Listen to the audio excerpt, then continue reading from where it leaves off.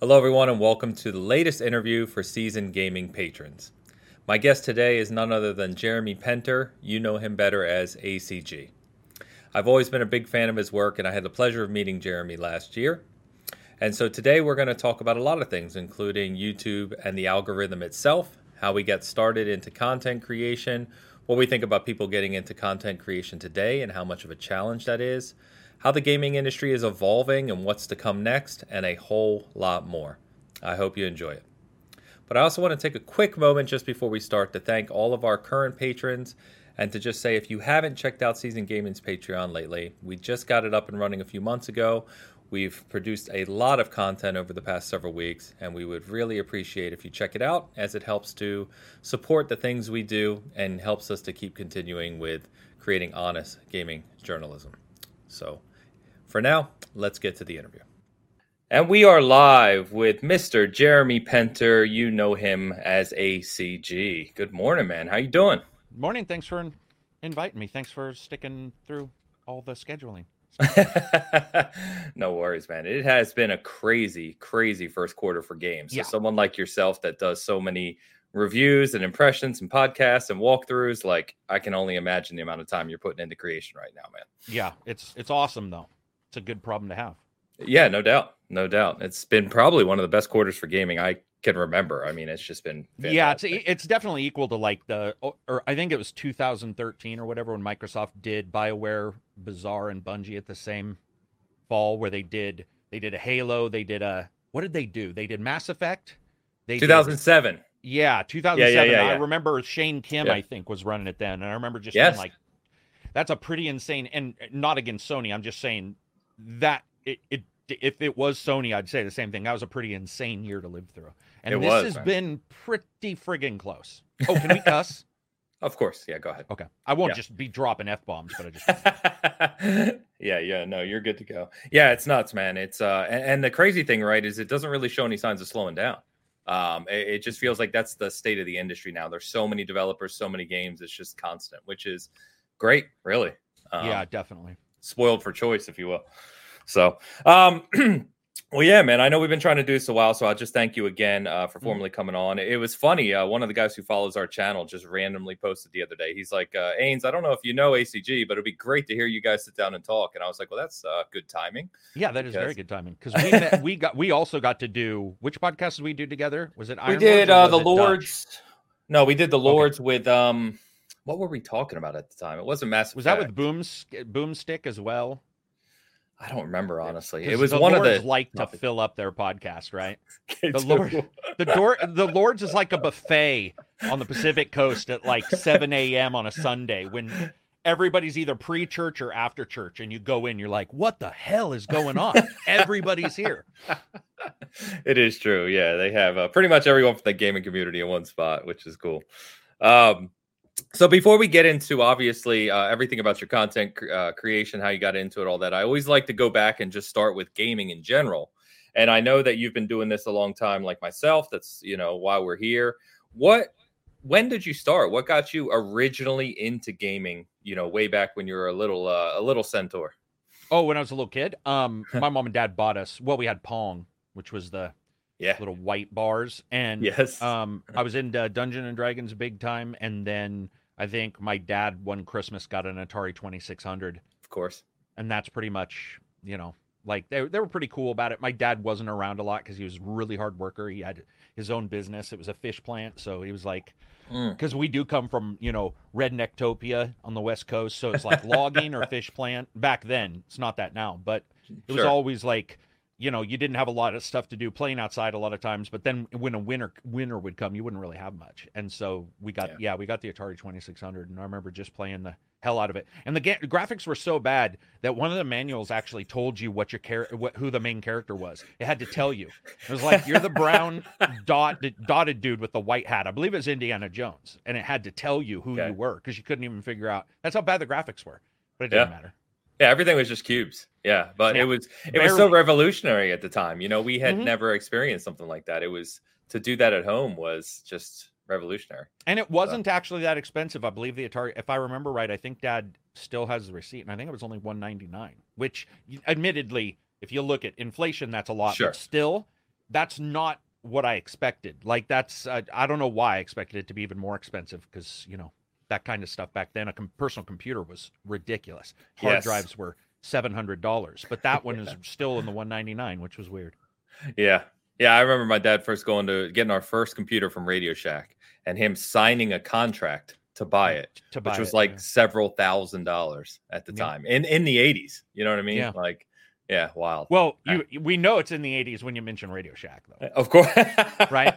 Yes. Radio Shack. I can sing the Radio Shack jingles. Payless. I don't know if you guys know what Payless is, but of course they'd have they'd be like, Merry Christmas from Payless. And I loved Christmas. So like when the jingles came on TV, I was just like, let's get some games, bitches. It was, I'm such a Christmas freak.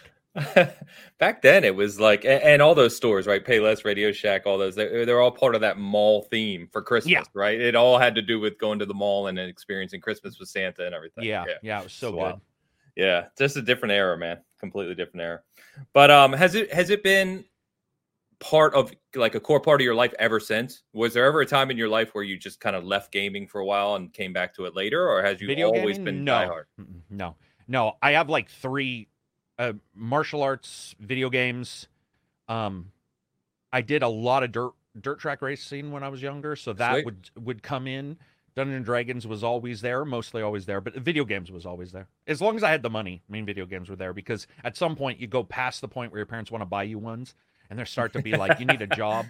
Yeah. And I was pretty listless when I was like, I wanted to do entertainment shit. I didn't want to work. And strangely enough, I always got really hard jobs. I don't know how it happened. I hauled steel. I did lumberjack. I worked at my dad's fishing plant. So like I wouldn't have time. I would come home and be like roasted. I'd be physically tired, so I wouldn't play games. So sometimes it would go out for a month or so, but most of the time I was gaming. That's cool, man. That's cool. So, we talk about the journey up till relatively recently as YouTube got bigger and, the social media space got bigger. What did you ever have kind of like when you first got into content creation? Like, was that a plan, or did you just say, hey, I love these games things, I'd like to do more with them, let's start trying this new YouTube thing and see how that happens? Or did you have like a formulated plan? No, I had no plan. I definitely wouldn't be doing it if something happened with my employment. But I started out making Arma levels and showing people how to make an Arma level in less than 5 minutes. I was like, here's the way to make a level that never plays the same, because I've always been into procedural content, and Arma has the ability for you to randomize things. And I was like, listen, this can take 5 minutes. You can play this game 100 times. So I made a couple levels there. I did a couple reviews. I was big into the level creation stuff. And then I got fired, or laid off is what they call it. But regardless, you're not working there anymore. Right. And I got laid off, and I had luckily saved some money, and I had paid my wife's way through college. So I was like, I'm going to try YouTube, because what I was noticing is that my friends I never ever in my life rated a game on a number. Like, we never did. And I'm not dissing on anybody who does. I'm just saying we never did. It never came up because a number didn't mean anything. Like, this game's an 8 compared to what? Is it an 8 if it's $10 off? It never made any sense. And so what I was noticing was that a lot of people, we'd get into groups at my job, or we'd get into groups at my home, and people would be like, well, what do you think? And I was into music, into audio. I also study. I take lessons in everything. So like, one of the things as a reviewer I've always been bothered by is that a lot of people don't know how games are made. So like right now I'm taking 3 advanced Unreal classes. I'm always wanting to do stuff too, because it's not ADD. I don't know what you'd call it. I just never sleep. So I'm always doing stuff, and I'm studying stuff. And I got laid off, and I was just like, I'm going to try it and see if it works. And it worked pretty quickly. It's not necessary. It worked pretty quickly, but it was just not like it is today. There was no desire to make sure everything looked right. You didn't have to worry about audio. You could just, now production levels are insane. Somebody will come to me and they'll be like, hey man, haven't started my channel yet. I'm thinking about spending about $6,000 to start it. I'm like, what? I spent like $9. And obviously if you go back and look at old stuff, you can tell, but it was a different time where you could get in on your personality or on your knowledge of stuff. So I got lucky. I got really lucky. Everything came together because I was getting paid incredible money for what I was doing. So I would probably still be doing it despite hating it, or not hating it, but Yeah, not being what you love. Not doing this. Yeah. Yeah, I get it. Yeah, and it is wild nowadays. When you look at, and that's kind of what I was going to ask you too, and we'll get there down the road. But it's like the difference, even in just the past like 5 years of how many, not only just how many content creators there are and channels and everything else, but the level of production quality, like you said, is just through the roof, and it makes it it's starting to make it very hard for new people to kind of get in, right? Yeah. So the people like yourself who got in years and years ago, it's just awesome to see. So I actually went back to your channel, and I don't know if you've curated it. But on your channel today, do you know what the oldest video is on your channel off the top of your head? I know one of the oldest videos is, well, podcasts, but one of my oldest is a review for a castle game. I can't remember. So the one that's showing there is from May 14, 2013. So coming up on 9 years ago now. It was a review for Dead Island Riptide. Dead Island Riptide. Yeah. My best friends, by the way. The Vermintide devs are the ones who made that. They're also my very first meeting at a GDC, and I run in, and I'm like, dude, I reviewed your last game. It sucked. And we're best friends, man. Victor's been on my podcast like 25 times, it feels like. Liam O'Neill's been on a couple times.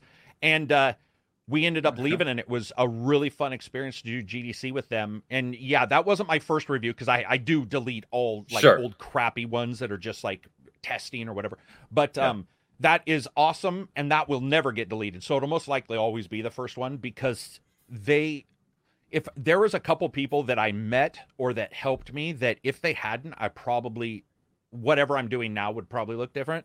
And I went to GDC with like 30,000 subs and met them, and Magnuson emailed me like 10 days later, and he was like, I've never had a better interview in my life. He's like, we laughed so hard. Because, dude, we were playing the game. We were fucking around.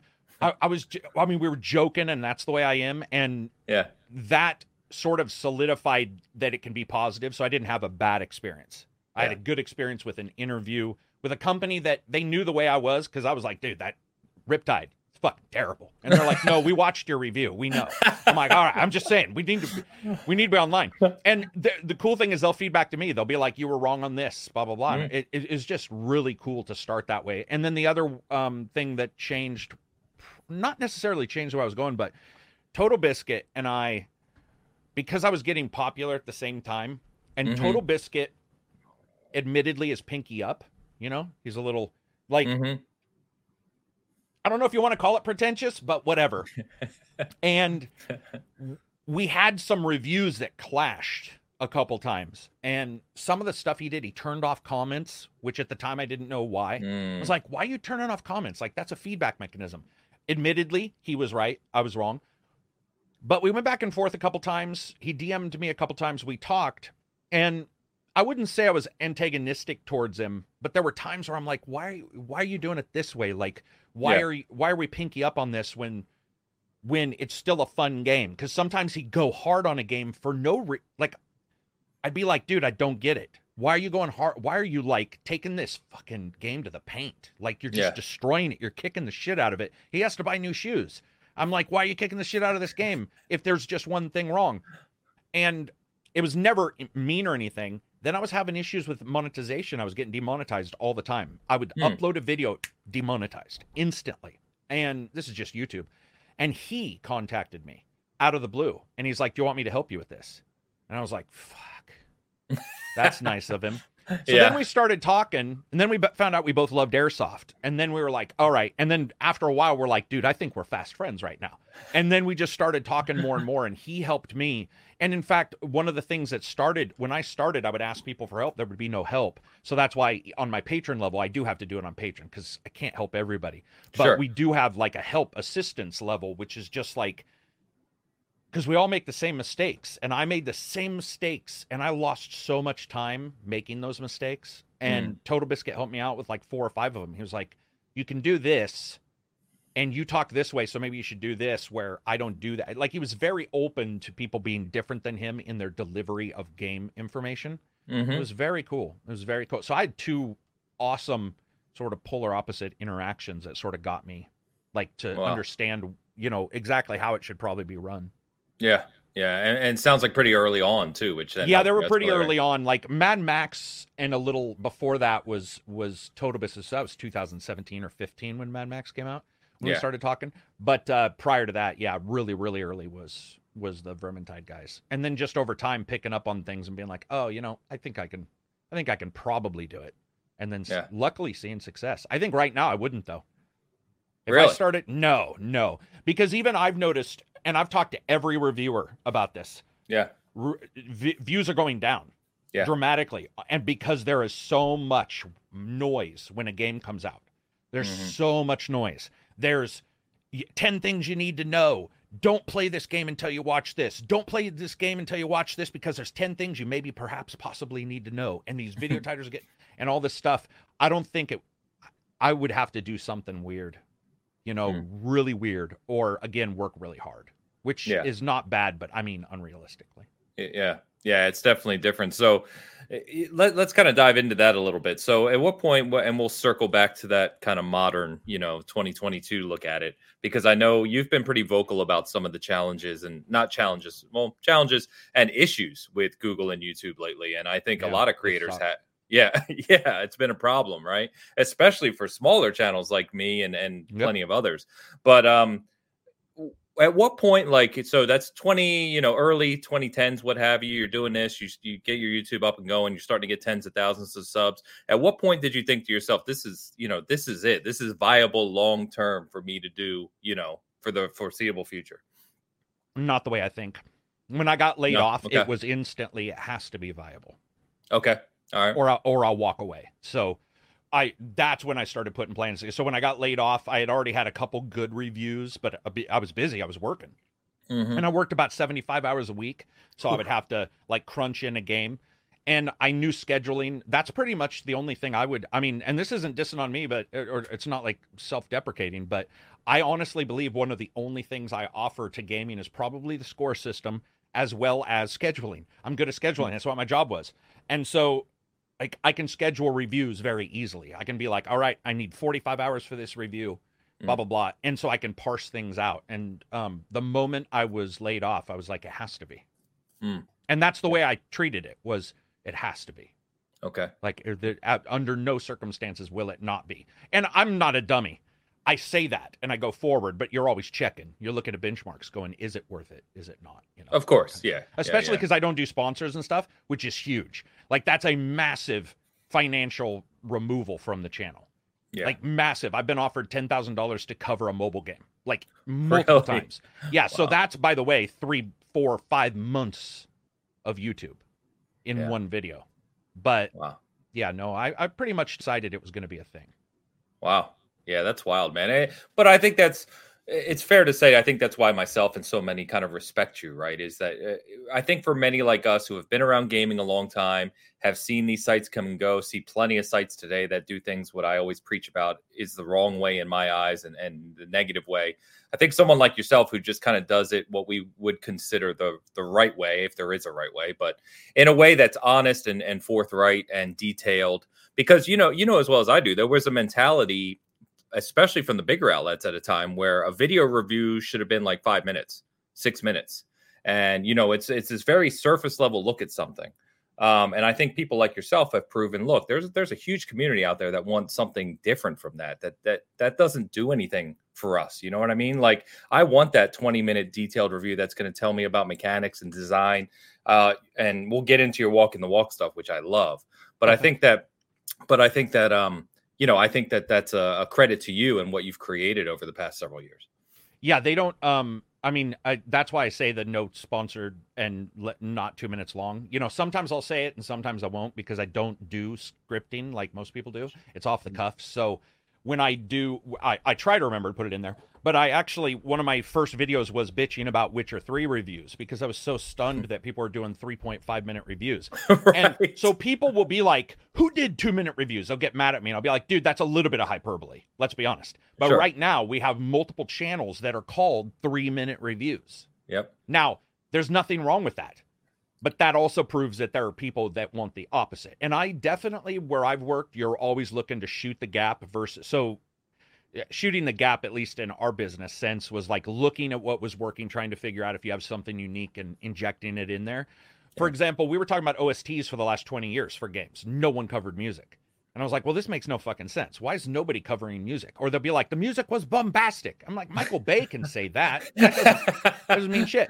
Yeah. And I'll have people straight up will be like, can't watch his review. Can't watch his review. He talks about music. And I'm like, good, bye. Because that's fine. There's nothing wrong with that. The very reason they don't want to watch my review is the very reason I started doing reviews, because I didn't like what I was seeing. So if they don't like what they're seeing, you know, I know it's a negative and they're trying to be like, haha, you lost me. And it's like, no, I never gained you. I'm more interested in who I gain than who I lose, because you can't please everybody. I'll have people come into the channel and be like, I love you. This is the best review ever. I just found you. And I always tell people in the Discord, I'm like, that person will leave because they're too emotionally tied up in what they just heard, and I will piss them off at some point.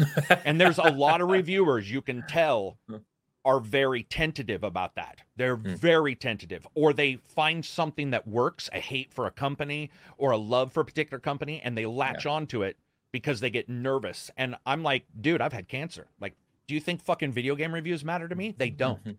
You can be serious while you're doing it and then not take it serious afterwards. And so that's what I do. I take the review serious because somebody gave me a game. Then the moment that review goes up, you're done. Yeah. Like, what do you can't go back and retroactively I mean, it doesn't make any sense. So it's like you have to emotionally disconnect. And I do think that you'll hear people say they respect it. I don't think everybody does. I'm not saying you don't, but you'll hear the typical stuff where people are like, I love your stuff. And you'll be like, have you watched my shit ever? Yeah. But we've talked. Like, I want to make sure people don't think that of you, but it does pop up a lot. And I do know it can piss people off, because sometimes people feel they have a valid point and they want to bitch about it. And I'll be like, that's great, but it is just video games. Yeah. And right now there's a war.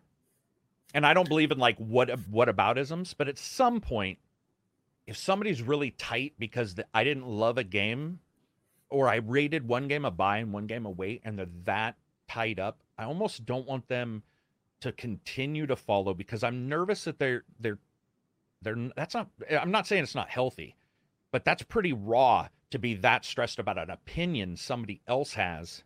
Yeah. You know, you can love it because you get data, but when you start getting into this cult of personality shit, it's really disturbing. Yeah. It's actually sort of gross. But it is. It absolutely is. And sadly, I don't know about you, and maybe it's just the space we live in today with social media, but it seems pretty prevalent. You know what I mean? There seems to be a lot of that, and it's exhausting. We talk about it all the time on our channel, where it's like that's actually, you know, you talked about your kind of inspiration for how you started your channel and why you wanted to do reviews and videos the way you did. That's what you just mentioned there is why I started Seasoned Gaming. Is I was pretty tired of the constant just bickering and console pitting against each other, you know, all the nonsense that goes on and the negativity. And I was like, this is not what gaming is supposed to be about. You know what I mean? This is a positive thing that has brought us joy for decades. Like, why are you arguing about them every day? It doesn't make any sense to me. Yeah. And I think that like generalized discussion around stuff is great. Critiquing is great if you have the knowledge, but at some point it becomes weird. I don't know. I am admittedly, I am probably an outlier in the way people act online. I do know it because even Total Biscuit told me that. He's like, hey, I had some issues when I was smarting off to people. You know, it didn't look good for me. And I was like, I don't give a fuck, like, at all. Like, I won't do that to somebody who's not being a smartass. Right. But if they are, walk in, expect to have somebody, challenge you.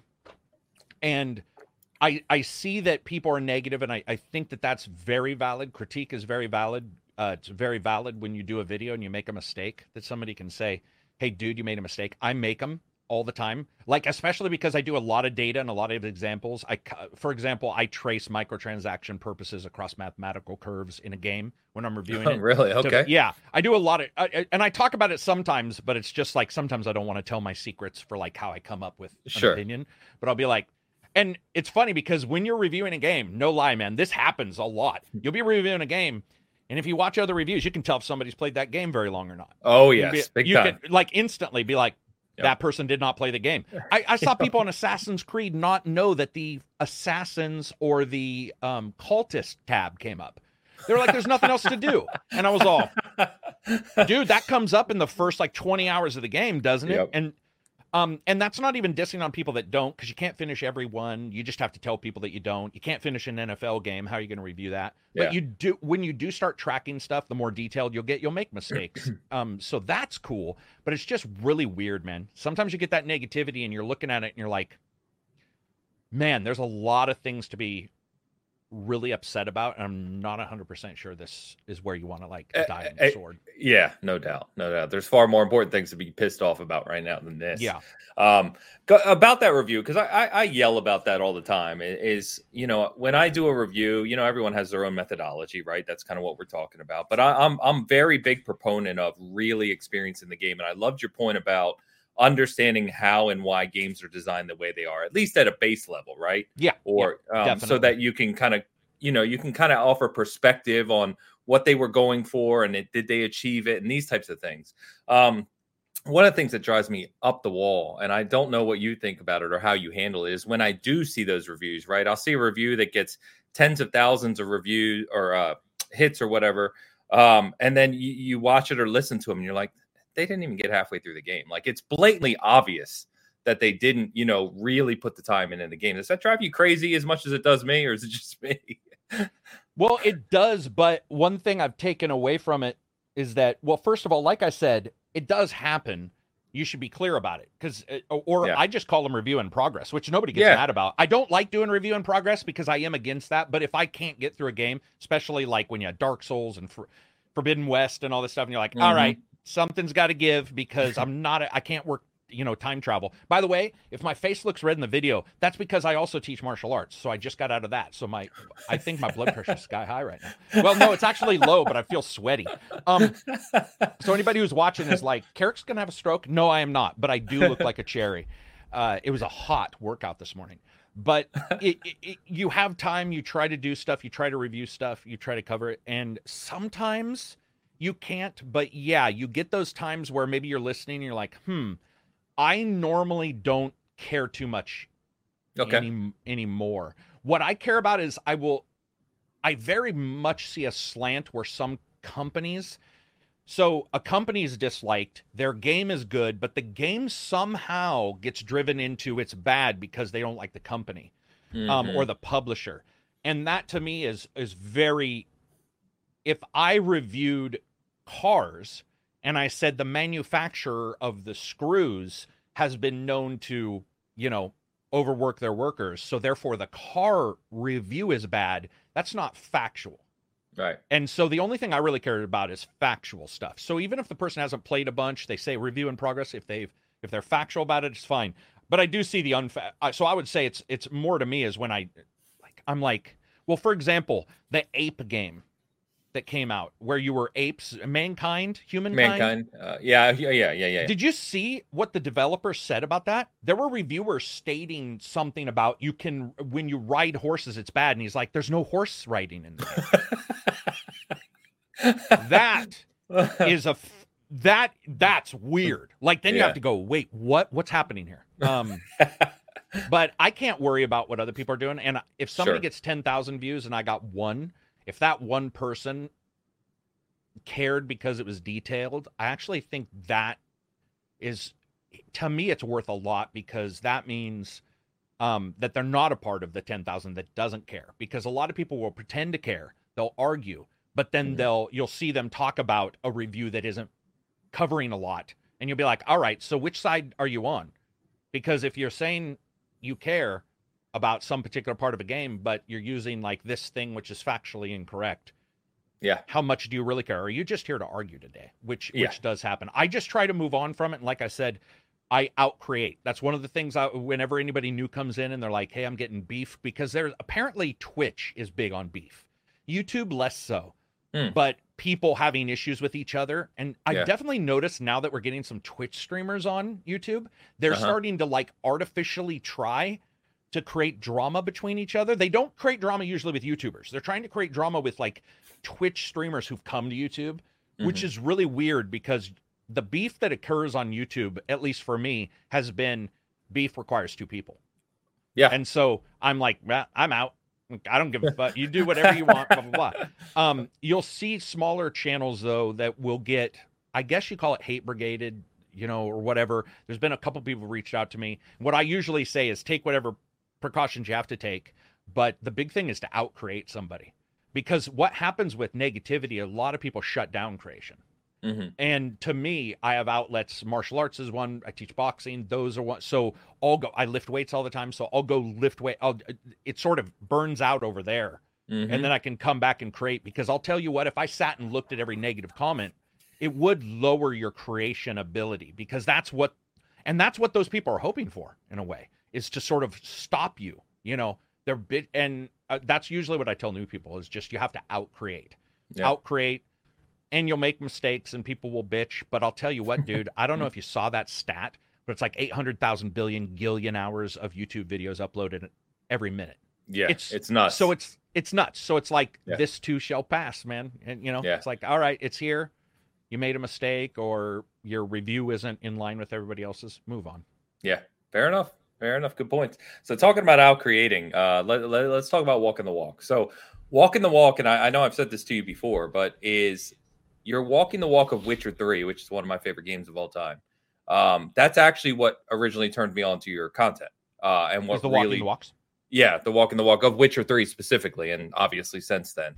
I went back and looked this morning when I was kind of looking through your content, and that was almost 6.5 years ago, that video, which is nuts. But I just absolutely love the detail, right? Like it's the type of content that goes into what we were talking about, where you're kind of analyzing how developers created a game world, right? And kind of commenting on that. And I think that's not only unique content in the space, but it's important because I think that we've talked about it, right? A lot of reviews are surface level, and then reviewers like yourself, myself as well, and some others go into more detail. But when you're talking about an hour and a half video, you can really start to really fine tune or hone in on specific details of design and development and why developers may have done something the way they did, things you may not even notice while you're playing or reviewing a game. And I just absolutely love that, man. So like, what was the inspiration for that, like to create that series? And do you still love kind of going through that as much as you once did? Do you still love doing that with modern games?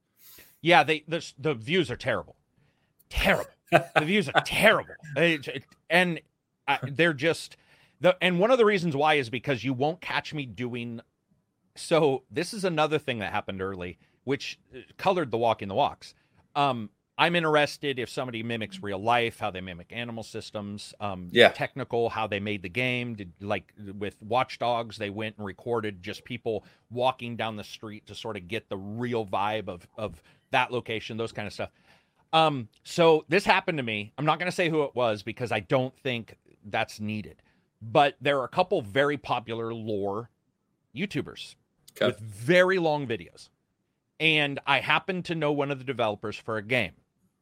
And we were talking, this is prior to Discord, I believe, even. This was like, I don't even know what we used prior to Discord, probably what the Microsoft Skype. And I said, hey, I'm going to go watch this video. And they said, well, don't take it seriously or something. And they were considered one of the more serious, like, lore creating, like people who created lore videos. So I said, what do you mean? He said, dude, none of those are ever right. And I was like, well, what do you mean? And he's like, you'll have somebody be like, this is the color blue because blah, blah, blah. It goes with the, this sign over here and, in this game. And you see this design over here, which actually might mean that there was a secret here, all this kind of stuff. And he's like, nah, dude, it's never right.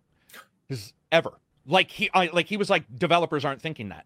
And he gave me a very good example. He said, the lead developer can, and the producer can. Though producers change their job, the way they run in a company, some producers do different things. But like the Vermintide guys, their producers do a very specific thing. But overall, you can identify who has what touch. For the most part, there is not enough time nor enough communication between all these groups for somebody to say, hey, this over here is going to just hint at something over here, or at least many of them. Some of them will happen. but not as many, not near as many as for 3-hour lore videos. And Sure. I was like, really? And he was like, yeah, dude, the business doesn't allow for that. It makes no sense. He's like, there's not communication like that. There's not even, it would be impossible, because you would have to talk to the texture guy, you'd have to be like, yeah, you have to put this one thing here. It has to be there. And 1, again, is possible. 2 or 3 is possible. But when you start hearing like there's 40 or 50. So what I did was I looked at those. I didn't want to cover tech stuff too much, because I get really tired of people being like, if we zoom in on this corner of this fucking box at 8,000, there's approximately, 14, missing pixels. And you're like, dude, what? Like, I mean, I love the tech, but that is not in my enjoyment of the game. And Right. So what I did was I was like, well, I love history. I love reading. I read voraciously, and I like facts. So what I started doing was studying for every one of them, and or just my own knowledge from reading. And that's how Witcher 3 came about, was like talking about the rocks, the shale, how they built correct, actually geology. All of that was actually done right in some places. There was a crazy amount in Witcher 3 that was done correctly. And much of it's because they had somebody take a picture of an old, Norwegian village. Right. And so of course it's going to mimic if the art designer looks at that and says, let's pretty much put it here. But then it stretches across all that. Horizon Zero Dawn did that. I was wrong about something. I did one for Forbidden Wilds, I think. And the lead developer tweeted it and was like, this is amazing. It has stuff in it I didn't even know or think about. And then they DM'd me and they said, actually, you thought it was this. It's not. But now that I see what you said, I'm wondering if subconsciously I was thinking that, because that is exactly what it looks like, but that's not at all. And so you get this cool thing, but I decided to get away from like the lore stuff and get into how they're made and how they're put together. And that was more fun. And art, color theory, music, stuff like that. So yeah, it's amazing, man. I think it's very unique content and it's insightful. And I wanted to call that out, because like I said, fun. that's how I originally found you, and it's some of my favorite stuff that you do, honestly. Yeah, I wish more than 10 people watch those fucking things. It is a shame, right? Like, because I'm sure they don't make any money. They don't do any view. Oh, dude, they make shit money. But people who watch them voraciously. Yeah, so exactly. Yeah. So they'll have high thumbs up or whatever. Mm-hmm. I don't know if you've noticed, but I started doing them now on the new games. I've been asking companies. I've been like, well, why should I wait? Now, you should wait because of spoilers. I found that out. I released one early, and I was like, whoops, that's probably not the best plan. People aren't going to want to watch this. Right. But I've definitely been doing... I did one for the Ascent, where I found the program that lets you hack the camera in Unreal games, and I found out that in the Ascent, they have a full city that you never see. And really? So in my Walking the Walk, I did it all in first person, and I was like, this is what a Cyberpunk game should look like. Yes, I was being a dick, but I was like, this is what Cyberpunk really should have been, and was showing all that kind of stuff intrigues me. Like what's going on behind the scenes, how people do stuff, how they cheat. I love that. When you find out a developer cheated some way, and you never, like, some awesome thing happens, and then you found out that like it was a bug. Like there was the thing for Skyrim. They just did an amazing video. Jonah Loeb, the artist, he got everybody together to do an anniversary video for Skyrim, and he was talking about some of the things that they couldn't figure out, and one came up, and it was that the original, they were talking about Bethesda and Whole at this point, but Todd Howard stated that on the original Xbox, Morrowind crashed all the time. Mm-hmm. So what they did was, and it would crash when loading, so they found out a way to keep a buffer frame of the loading screen, and the entire Xbox rebooted in the loading screen. That's right. I remember that. Yeah. So sometimes you'll get a very long loading screen. That's the Xbox original actually fully rebooting and getting back to that point and starting again. And I was like, what the hell? That's amazing. And so that stuff excites me. And the Walking the Walks are fun. Yeah. Well, it's that kind of understanding of game design developer insight that's important, right? Like, and that ties back to reviews, like we were talking about. When you start to understand the types of things that designers, developers, artists, what have you, put into a game, it gives you a different perspective when you're actually reviewing a game. Yeah. And I think that's just, I think that's important. I think it's also fair, because I could go and buy a Hyundai Genesis and then race in like an F1 race, but if it did poorly, should I bitch about it? No. And so what happens is you get a lot of people who will be like, well, this game doesn't do this and doesn't do that, and it's like, it never planned. Exactly. Never planned to do that. Exactly. and it's not only a false equivalency, it's really just not an accurate reflection of what the title is. It's just that that's not the title. You should be able to, what I usually believe is that when you go into a review, you're asking questions. Is it a good genre representation? If it's not, because it's a mixture, does it mix the genres well? Because we definitely get a lot of mixed genres now, like Gears of War Tactics, which turned out amazing. Yeah. But who thought that? Like when I first played Gears of War, if somebody said, hey, we're doing an XCOM style game, I'd be like, what the fuck? That's going to suck. And but once you understand what they were trying to do, now it fits perfectly in their world. And I'm like, I get it. But you have to have that. If you don't, man, I just don't think that's fair. And at minimum, you should be fair to what you're reviewing. Like because that's also fair to your viewers. If you're not fair, then what are you doing? Like, why are you calling it? You could just call it an opinion video at that point, I guess. Yeah. That's fair too. Yeah. So you're at the point now, man, where you're closing in on 800,000 subs, which, is obviously wild. One of the biggest channels out there. Is that surreal to you? Like, what's that feel like when you reflect on it now, a few years later or several years later? It shows that I didn't succeed. I had a bad 2 years, man. Technically, nothing worked right for 2 solid years. I should be well over 1 million. This is just my own. I'm not saying egotistical. I'm saying that I feel like I messed up. Things didn't go right. Games didn't come in. I got a lot of game companies that were a little hedgy on working with me because, well, at least I think, because I do cuss. That came up with Sony a lot. Sure. And I've been asked by companies, hey, man, can you not drop a Peter North joke in the middle of this video? And I'll be like, absolutely. Now I actually state that. I think it's fair. I think that's absolutely fair. Like to say, hey, man, we want everybody to see this. Can you?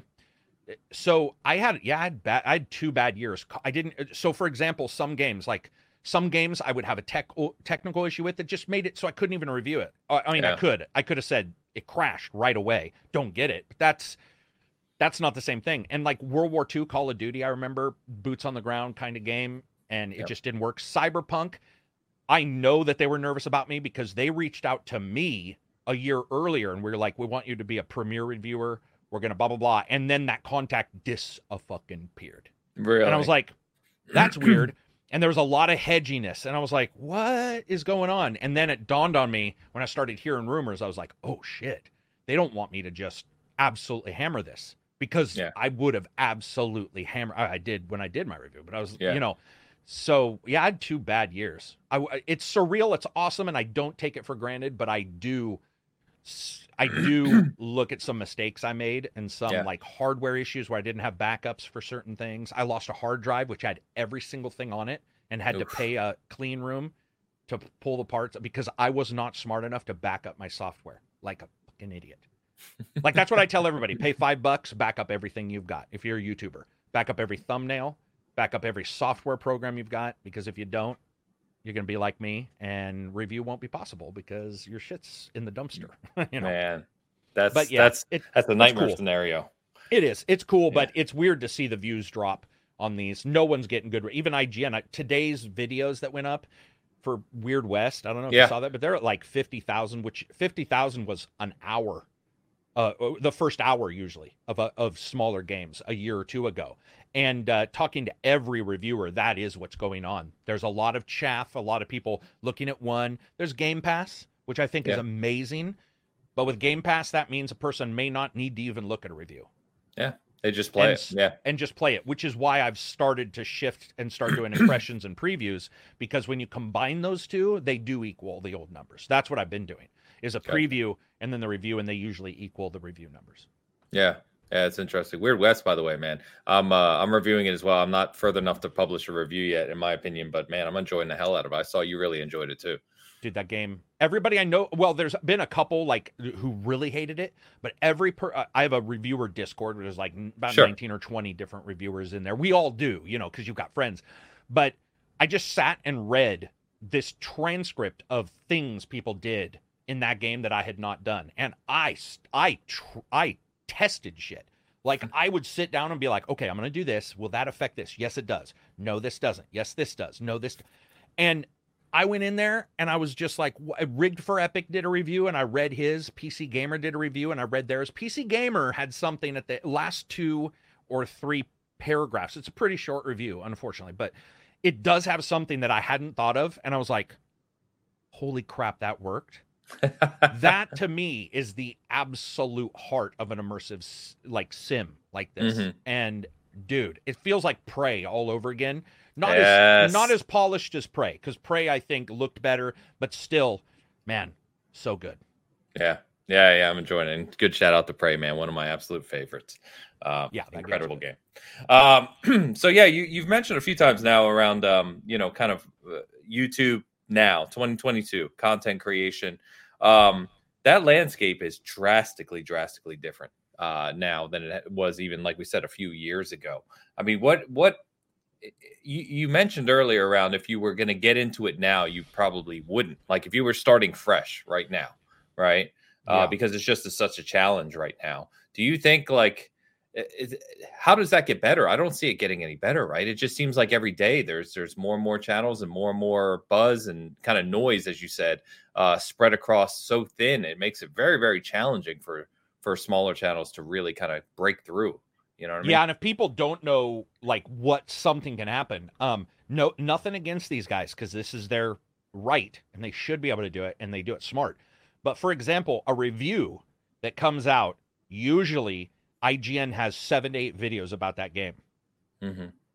And it's called channel stuffing, but there's nothing actually they have that many people, but that's what becomes difficult because they used to not do that. Now they're like preview first, this first, 10 things, this, blah, blah, blah. And so it is very hard for somebody to look and get and shoot the gap, which again is sort of where I came from. It was a job where you're always looking at not only strengths, but you're looking at the inverse. Like you look at somebody's strength and you're like, are they really strong there? Or do we have the ability to like be seen in this spot? Or do we have the ability to be, or is there something no one's covering? I'm not going to give away a couple secrets because I am changing. I'm not changing. I'm adding stuff to the channel. I never really remove anything. There are some gaps, but dude, they're not very big. Yeah. And production's hard. And dude, so I'm sure you know this, but I've got a couple friends who are PR at smaller companies. Now bigger companies, they move around a lot. That's another thing. Don't piss off a PR person because they move all the time. Yeah. And so one of them, they told me that in one of the reasons why they don't tell everybody you've got a code or why they don't want everybody to know you've got a code is because if I post Carrick got a code, they will have 600 emails on top of the 1,200 one single person has. Yeah. And that's why you have Rainmaker and some other places for you to apply for codes. But guess what? Those still do the same thing. All they're doing is tiering you now and putting you in tiers that the PR person can see. And so getting codes is also harder. So what I would say if a newcomer's coming in, I'm starting to do it. I'm going to continue re-reviewing after a patch, covering what a patch does. We do it on the podcast every Friday now. We have a huge updates section where Abzy is just like, these are the top 10 games that got substantial updates this week. And by the way, 10 is a hard parse down from 100. Sure. Like, right? Like and sometimes he'll be like, there weren't many. And I'll be like, no, there were many. He just doesn't want to admit that, like, we had to parse these down because they were huge. So I think somebody could shoot the gap there. You can shoot the gap on if a game patches and ruins itself. There's ways there. But yeah, it's hard, man, for a newcomer. Like, I've tried to help people that are so skilled. For example, Skilled Media, that weird name, but Skilled Media, he was a guy I had on the channel a couple years ago. He left about 6 years ago, but he was in YouTube. He had every production thing nailed, everything, audio. You saw stuff and you were like, this guy's at least 7 years ahead of the game because he was doing that in his real life, but he could not get traction. Yeah. And I had him on the channel. I still talk to him. Had him on the channel, all this stuff. And it was just like, dude, let's push this guy. I mean, it's like, I have no issue if he passes me. It's like, great, because dude, he's 10 times better than me on like his podcast couldn't, it just didn't work. So you can capture it on if you want to do drama, but then what if that dies? Or what if somebody comes after you? What if you say something these days that, burns you in the long run? You got to watch out for that. And I don't even mean saying something risque. I mean, like I said, piss off a PR or do something like that where your access is removed. Luckily, when it comes to games, I don't see that very much. You know, you hear some people that got blackballed. I know that because I was cussing, Sony didn't give me a couple until we talked about it. But I think that overall, a newcomer just getting your name on the board, like, well, that's why I just shout out people in review videos. I'll just be like, hey, here's a new, like, Happy Console Gamer. I love his stuff. Okay. Writing on games is phenomenal. Seamus, he doesn't do a lot. He has a lot of angst around YouTube and difficulty there, but his stuff is next level. Dude, he broke down Hitman 3, and he breaks it down not in that, I don't know how to describe it, but in a lore gamer's way where you're like, and then there's 4 of these symbols. You're like, oh my fucking God, I'm going to die. Seamus, man, just anybody listening, writing on games. I am telling you right now, this guy, he's only been on the podcast once or twice. It's not like we're high-fiving and he's given me an affiliate link. The dude is that good. And my Discord, I swear to God, half the time they love him more than me. He broke down Hitman 3 levels by level, but he didn't break it down in the way, he didn't break it down in a way that it was a little bit like a walking the walk where there's still emotion in it. And he was talking one time about how he was doing stealth, but he was under like this staircase. He started to feel like this god, but it's well written. He's very well spoken. But the way he did it, I don't watch YouTube.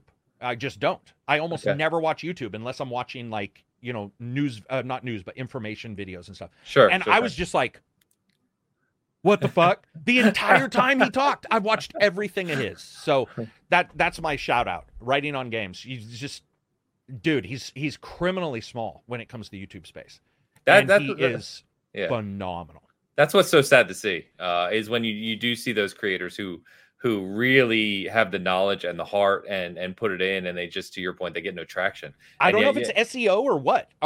Maybe Writing on Games is not a good name. I think it's a perfect name.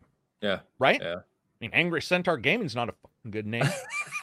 That's a role playing. It was a D&D name. I didn't know it was going to be a YouTube channel in that way. So he did. Yeah. So I agree with you. I don't know what happens. It's just YouTube, man. It is. It's funny when I was talking to, I did one of these with Jez like several months ago, right? And he just pointed out the most simple statement, which is so true. Yet, you know, it's just so simple, is that Google, between their search engine and between YouTube, they pretty much control whether your site or channel lives or dies. I mean, it's just, that's the nature of it. And it's kind of scary to think about, right? Like for me, because Seasoned Gaming is kind of this thing I do as a passion project, right? And the channel and everything, and I have this separate career over here. If Seasoned Gaming were to die tomorrow, obviously I'd be, you know, kind of heartbroken, if you will, but it doesn't affect me financially or personally. Whereas, you know, people who make their living off of it, it's got to be wild to think that one little algorithm change, one little SEO change, and your revenue's cut by 40%. It's like, you know, that's just, it's crazy to live in a world where that could happen today, because it's very non-traditional, right? It's got no relation to how careers have worked forever. I think the only correlation I've ever made, I believe I was on Co-Optional on my second or third time with Toto Biscuit, where I was like, the only way I could describe a connection is when a TV show would move to a different night and it would bomb. And that's the only correlation I can really say is in any way like where you can talk about it and say it's sort of like this, where a good thing moves and its demographic is no longer represented there. It's not. And the show may be doing really well, but they move it for whatever reason. Maybe they have a new show and suddenly it's not there. That is SEO, man. SEO just decides it's not there. And the thing that sucks is right now there's AI. AI does SEO. Then there's AI bots to fight SEO. Then there's some very good plugins you can get that'll tell you what SEO might work. But what they're not realizing is that, like for a review, I'm doing that prior to the review coming out. The moment the review comes out, the SEO completely changes to something else. For example, if there's bugs in a game, but I don't have bugs written in my SEO tags, and the bug videos go higher. It's just all this weird stuff. And then if you don't have a website, I just started mine, because websites are pretty important too. If you don't have a website, that makes it harder. I have a very good Discord and a very good Patreon. So YouTube demonetized me, and I was in dire straits. And so I did one video, and I woke up and I was like, should I do this video? And I'm very like antagonistic about that stuff. And I just sat there in bed and I was like, listen, man, I haven't ever asked anybody for anything. I'm going to do this video and just say, if Patreon doesn't work out, I probably can't do this because YouTube is not working out. And so my Patreon ballooned because of that. And if I had not, that also would have meant I probably wouldn't be here. So what I tell people is to try to switch everywhere. So Twitch, try Twitch. YouTube, try YouTube. Hey, if you want to do TikTok, try that. If you want to do Instagram, try that. Try them all. You may catch on in a place you didn't think you'd catch on. But you have to, that's sort of shooting the gap now. Isn't shooting the gap just on YouTube. You have to pretty much make it so that when something happens and the algorithm looks at like Weird West, it sees ACG's dropped a website review, ACG's done this, there's an Instagram post, and those social signals, as they call it, instead of people watching, which is weird. It is. It's backwards, but yeah, it is what it is.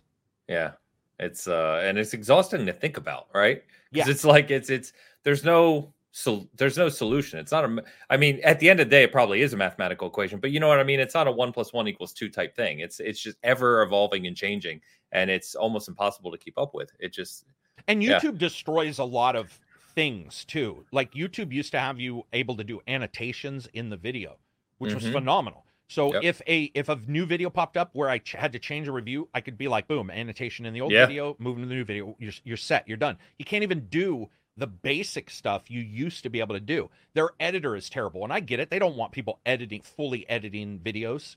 That makes full sense. Do you know how much CPU power that is? It's ridiculous. But you get in there and you try to like nip out something you said that sounds stupid or that didn't work out or that was wrong even. And you're like, I don't want to re-upload everything, so I'm going to, try to figure this out. They have ruined they're wildly anti-creator. It is so weird. Like they did the thing. They're like, no thumbs down, man. We don't want people feeling bad. And I'm like, bitch, if that were true, then when I logged into my dashboard, it wouldn't tell me this video is performing poorly. Right. It flashes in front of you that it's performing. So if you're trying to, it does. It's so, they're such liars. And they are. I mean, admittedly, they're a business. They can lie. That is the way it is. They are complete liars. But they will tell you something is done when you really know big industry didn't want their new trailer getting review bombed. That's exactly what it was. And so they didn't want those social signals. They didn't want me able to hire a bot either, which makes perfect sense to thumbs down the new Transformers movie. So they removed that. But that's one problem with a lie. You should just say we're doing it because we don't want review bombing or whatever, and then just be done. But instead they were like, we want people to feel better about themselves, and then they splash that. And you're like, all right, you just got caught. Sometimes the best way is to just be like, we made some changes. Peace out. And just walk away. Drop the mic, because otherwise you're going to sound like a jackass. Yeah, it's You're right. And the funny thing you just said, right, is we're talking about YouTube, as we said, which is like hundreds of millions of hours of video footage uploaded every single day, right? Every single day. Like their server farms, right? And their Google's cloud architecture and everything that goes into supporting Google search and engine and YouTube and all these things is absurd, right? But what we're saying is that of all these hundreds of millions of creators and videos and everything, really at the heart of the day, Google doesn't do a good job of supporting them. Which is kind of a bizarre statement to make, right? The two seem at odds with one another. Yeah, and they remove, like I said, it's the removal features that has always seemed weird, like the verified thumb. They tried. I was one of the first to get removed. Yang Yi was nice enough to do. He DM'd me. He's like, "Dude, you got your green check mark removed?" And I was like, "Yeah, man." And I said, some review companies have told me, some PR companies have said we do look for that. And so he did a video, a couple people did a video, and they reversed that. One of the few things YouTube has reversed. But on the other side, YouTube has removed so many tools for new creators, so many different, like I said, the annotations, all this stuff. You can get some of it back with some there's some software you can buy. It has to see your YouTube channel, but they're legit companies that'll tell you some stuff, help you with thumbnails, help you with A/B testing. But YouTube doesn't. And that's what's just so phenomenally weird about YouTube, is that it's almost like it's just weird. It's just weird. It doesn't, and I'm not even talking about the SEO. I'm talking about that. We know that. I'm saying behind the scenes, those changes they've made, it harder, it is just really odd to me. And I don't think there'll ever be a switch. That's why I tell people, like I said, check everything. If you want to do, I check Instagram, try to make an Instagram account. If you're trying to do videos on YouTube, you still need to share it other places because that can actually have an impact. Especially like when you look at Facebook being bought by, or Instagram being bought by Facebook, it only makes sense that you want to make sure your stuff's there because that's two major groups. You may hit big on Facebook, you may hit big on Instagram. One's for old people, one's for younger. But you need to be there. Yeah, it's wild nowadays, man. It is. What's that big? Is that a plushie controller behind you? Yeah, man. That's pretty sweet. This is my Xbox One ID at Xbox controller. Yeah, that's pretty sweet. Yeah, dude. I just realized I thought it was a sign the entire time. No, it's a pillow. It's So when I went to E3 in 2018, which was my first E3, I had some interviews because we were super small, right? So I couldn't have any of the big companies or anything. But they had an ID at Xbox kind of floor in the Xbox area, and there were all these ID at Xbox groups or small developers that were talking about their games. Tunic was there, Below was there, et cetera, et cetera. And I did some interviews with those guys, talked to a bunch of people, and then I met one of the ID at Xbox guys, not Charla, but one of the people. And he basically said you can have a skateboard deck. Remember they do those ID at Xbox skateboard decks every year? They do one. So you could have that, or you can have the ID at controller pillow. And I almost regret it. I kind of want the skateboard deck now, but the funny thing is, I didn't have anywhere to put it because you're walking around the damn convention center all day, right? Yeah, with your pillow. Right. So I have this thing like in my backpack under my arm and stuff. And I had so many people, even people that work at Xbox, come up and say, "How did you get that? I've never been able to get one of those." Oh, so cool. It's pretty funny. So it's just you got the collectible that you didn't know was going to be a collectible. Exactly. So now I just kind of have it sitting around the room. It's cool. Did you like? What did you think about E3? I mean, ignoring the interview part, or we can talk about that too. But did you like your time at E3? Did you? I did. I really enjoyed it because it's a spectacle. First of all, right? It's just crazy. But it's something that I always read about since I was a kid, right? It's like going to E3 was like the dream, you know what I mean? Yep. So just getting to walk around the convention center, the guy that I was traveling with, Bert, who I used to run the channel with, he was a little less on it, but I was like, dude, we're hanging out. There's video games everywhere. We're meeting a bunch of good people. Like, I'm drinking, I'm having food. Like, what's not to love, man? I loved it. Yeah, I had a good time. I did GDCs, and I've had, I probably would never do E3 just because of the way it's set up, and nothing against it. But PAXs, they were fun. I always got sick. I got PAX pox every time. It is a mess. Yeah, it's a mess. It's a sickening miasma. It is just nothing more than a bacteria generator. I don't get sick ever. Like, I haven't been sick in years. And I went with my friend Cadiz. He was on the channel with me. We went. I came home, and admittedly, it was the best sleep I'd ever had in probably 20 years.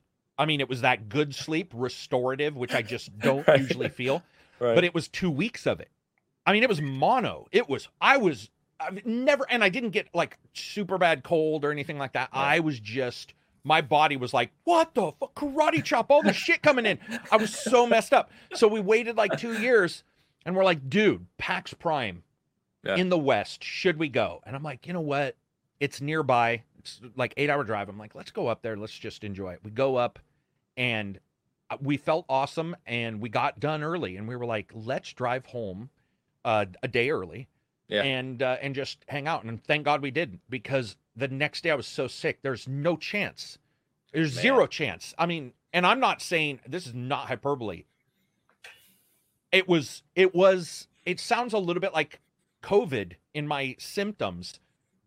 It was the most exhausting time I've ever had. I mean, and I'm not one of those guys that gets tired around people, and I am sort of a extrovert, so I don't have issues with that. It wasn't like psychologically tired. It was that my body was like, holy shit, this is school ground bacteria. The kind that kids, where they're just throwing snot at each other, mixing it up, eating it, and you're like, oh, Jesus, they're out there eating dirt, and you're like, we're all gonna die. That's what was at PAX Prime. It was, and dude, I was talking to people, and I'm like, were you sick? They weren't DMing me back. It took a week before they were like, sorry, man, I could barely reach. I've I been could barely dead. reach my keyboard. I had to get a cane, and I'm like, it fucked up your hip. What?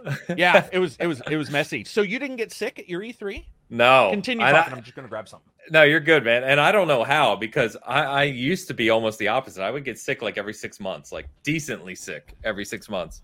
But no, it was exhausting. I can tell you that, especially if you're at these shows to have cover it, right? Like trying to do interviews and get footage and then work on it, upload it that night. Like there's a hilarious picture of me and Bert, like in our hotel room. It's like 4 a.m. and we're both hunched over laptops, just looking like, we've been beaten on for days. Yeah, like the burrito ate you. You're just wrapped up, and you're like, oh, fuck. Yeah. It's funny because that also happens in reviews. Well, this doesn't happen too much because sorry, I'm clipping my fingernails. I'm trying to learn the guitar, and I was trying to decide the difference between plucking and finger strumming, and then I looked at them, and I was like, this is nasty. I'm very much an overshare. When you teach martial arts, you get used to somebody being like, dude, you stink. Or you didn't clip your fingernails, you just cut me. So I just say this shit. But so when it comes to like going to those events, doing the work afterwards, that was tough. I have noticed sometimes in reviews it can get tough when like you'll get 2 big reviews, or you'll get a game that for whatever reason, like you've got an idea of what you want to say about it. You're getting ready to say something, and then the PR people, and this has happened a couple times now, they move the embargo a day early. And this has happened in the last year like 6 or 7 times where I'm like, all right, man, I know my exact schedule. And they're all, yeah, because of the blah, blah, blah, we're going to move this to Tuesday instead of Wednesday. And you're like, no, because you want to be on time, obviously. Yeah. If you miss that launch, it's a huge It can be hit. rough. Yeah, it can be, huge hit. It can be rough. Sometimes if you don't, your best bet is to hit it like on the day the game comes out. So like and this is a good advice for somebody who's going to try to do this. If you have a 2-day early embargo and you're not going to make it, but the game is coming out, then hit it like 3 or 4 hours before the game comes out. And it probably won't be the same, but there's actually a very high chance you'll do well because people will also be looking online for new data and your video might come up. Yeah, they've got that excitement about it getting ready to launch. Mm-hmm. Yeah, exactly right. So let me ask you this. I haven't asked you this. What is your favorite game of all time? I mean, it used to be KOTOR. Okay. I've probably played KOTOR well over 100 times. Really, that much? Wow. Dude, I played KOTOR 3 times in a row with no delay. As in, I beat it and I literally hit start and started a new character. Such a great game. When I like a game and I like choice and I just like the music and all that stuff, I can play it again. Space Harrier from Sega is pretty fucking sweet. I'm definitely old style when it comes to that Afterburner, the older ones. Man. Ghouls and Ghosts is pretty good. I would say you can tell I probably don't have one because I rarely do top 10 lists that are solidified. I'll do, here's 10 games to look forward to, but I don't believe there's a best RPG. Yeah. Right? So when it comes to games, I would just say that those high ones are like some of the old style ones, and then, of course, KOTOR. And then, like, Disco Elysium is really high. Mm-hmm. And then Oxenfree is very high. Oxenfree is a phenomenal game. I mean, it's like that game is stunning. And that's probably it. It's funny you mentioned disco because I was getting some disco vibes of Weird West. I saw some people saying the same thing. I didn't because because the narrative is so short in Weird West, which is a positive, right? Yeah. Because they have a tendency to ramble in disco. They do. Right? Yeah. They'll be like, and then the sharks came out, but they weren't sharks, they were spirits. And you're like, what's happening?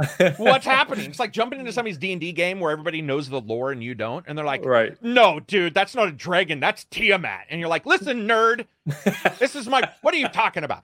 Dude, Disco Elysium, I had to play twice because the first time, a lot of the thought process and stuff were just not, because a lot of it was like there was the communism stuff, there was fascism stuff, which is great. I love to learn that stuff. But it's like I couldn't grasp all of it in one go. I was just like, there's a lot in this game. But Weird West had some of that. But it had some. I don't know. I think it's because they both also chose a weird art style. Yeah. It's a much more filtered experience in that vein than that. But that's funny you mentioned it. We're talking about old games, man. You mentioned Afterburner, and what Yeah. was it? It wasn't the Sega podcast. Maybe it was the Sega roundtable that me and you were on together. Because I know I'm an old school Sega guy. Cog is, a bunch of guys over there are old Sega guys, man. And we have this kind of old school camaraderie and brotherhood when it comes to Sega. Well, Sega was the down and out, and I think that everybody like who had one felt like the unique special kid on the block, because Sega had a couple good gens. They just weren't spectacular gens. Yeah, but the Genesis was awesome. I was a Master System fan. So I was a Master System kid. Yep. I remember finding the little snail game on the system if you turned it on without a game, and just all that kind. And that to me was phenomenal. Or the Sega CD had the spaceship that would fly around if you put a music CD in, and it would just play music as like a really crappy spectrograph kind of thing.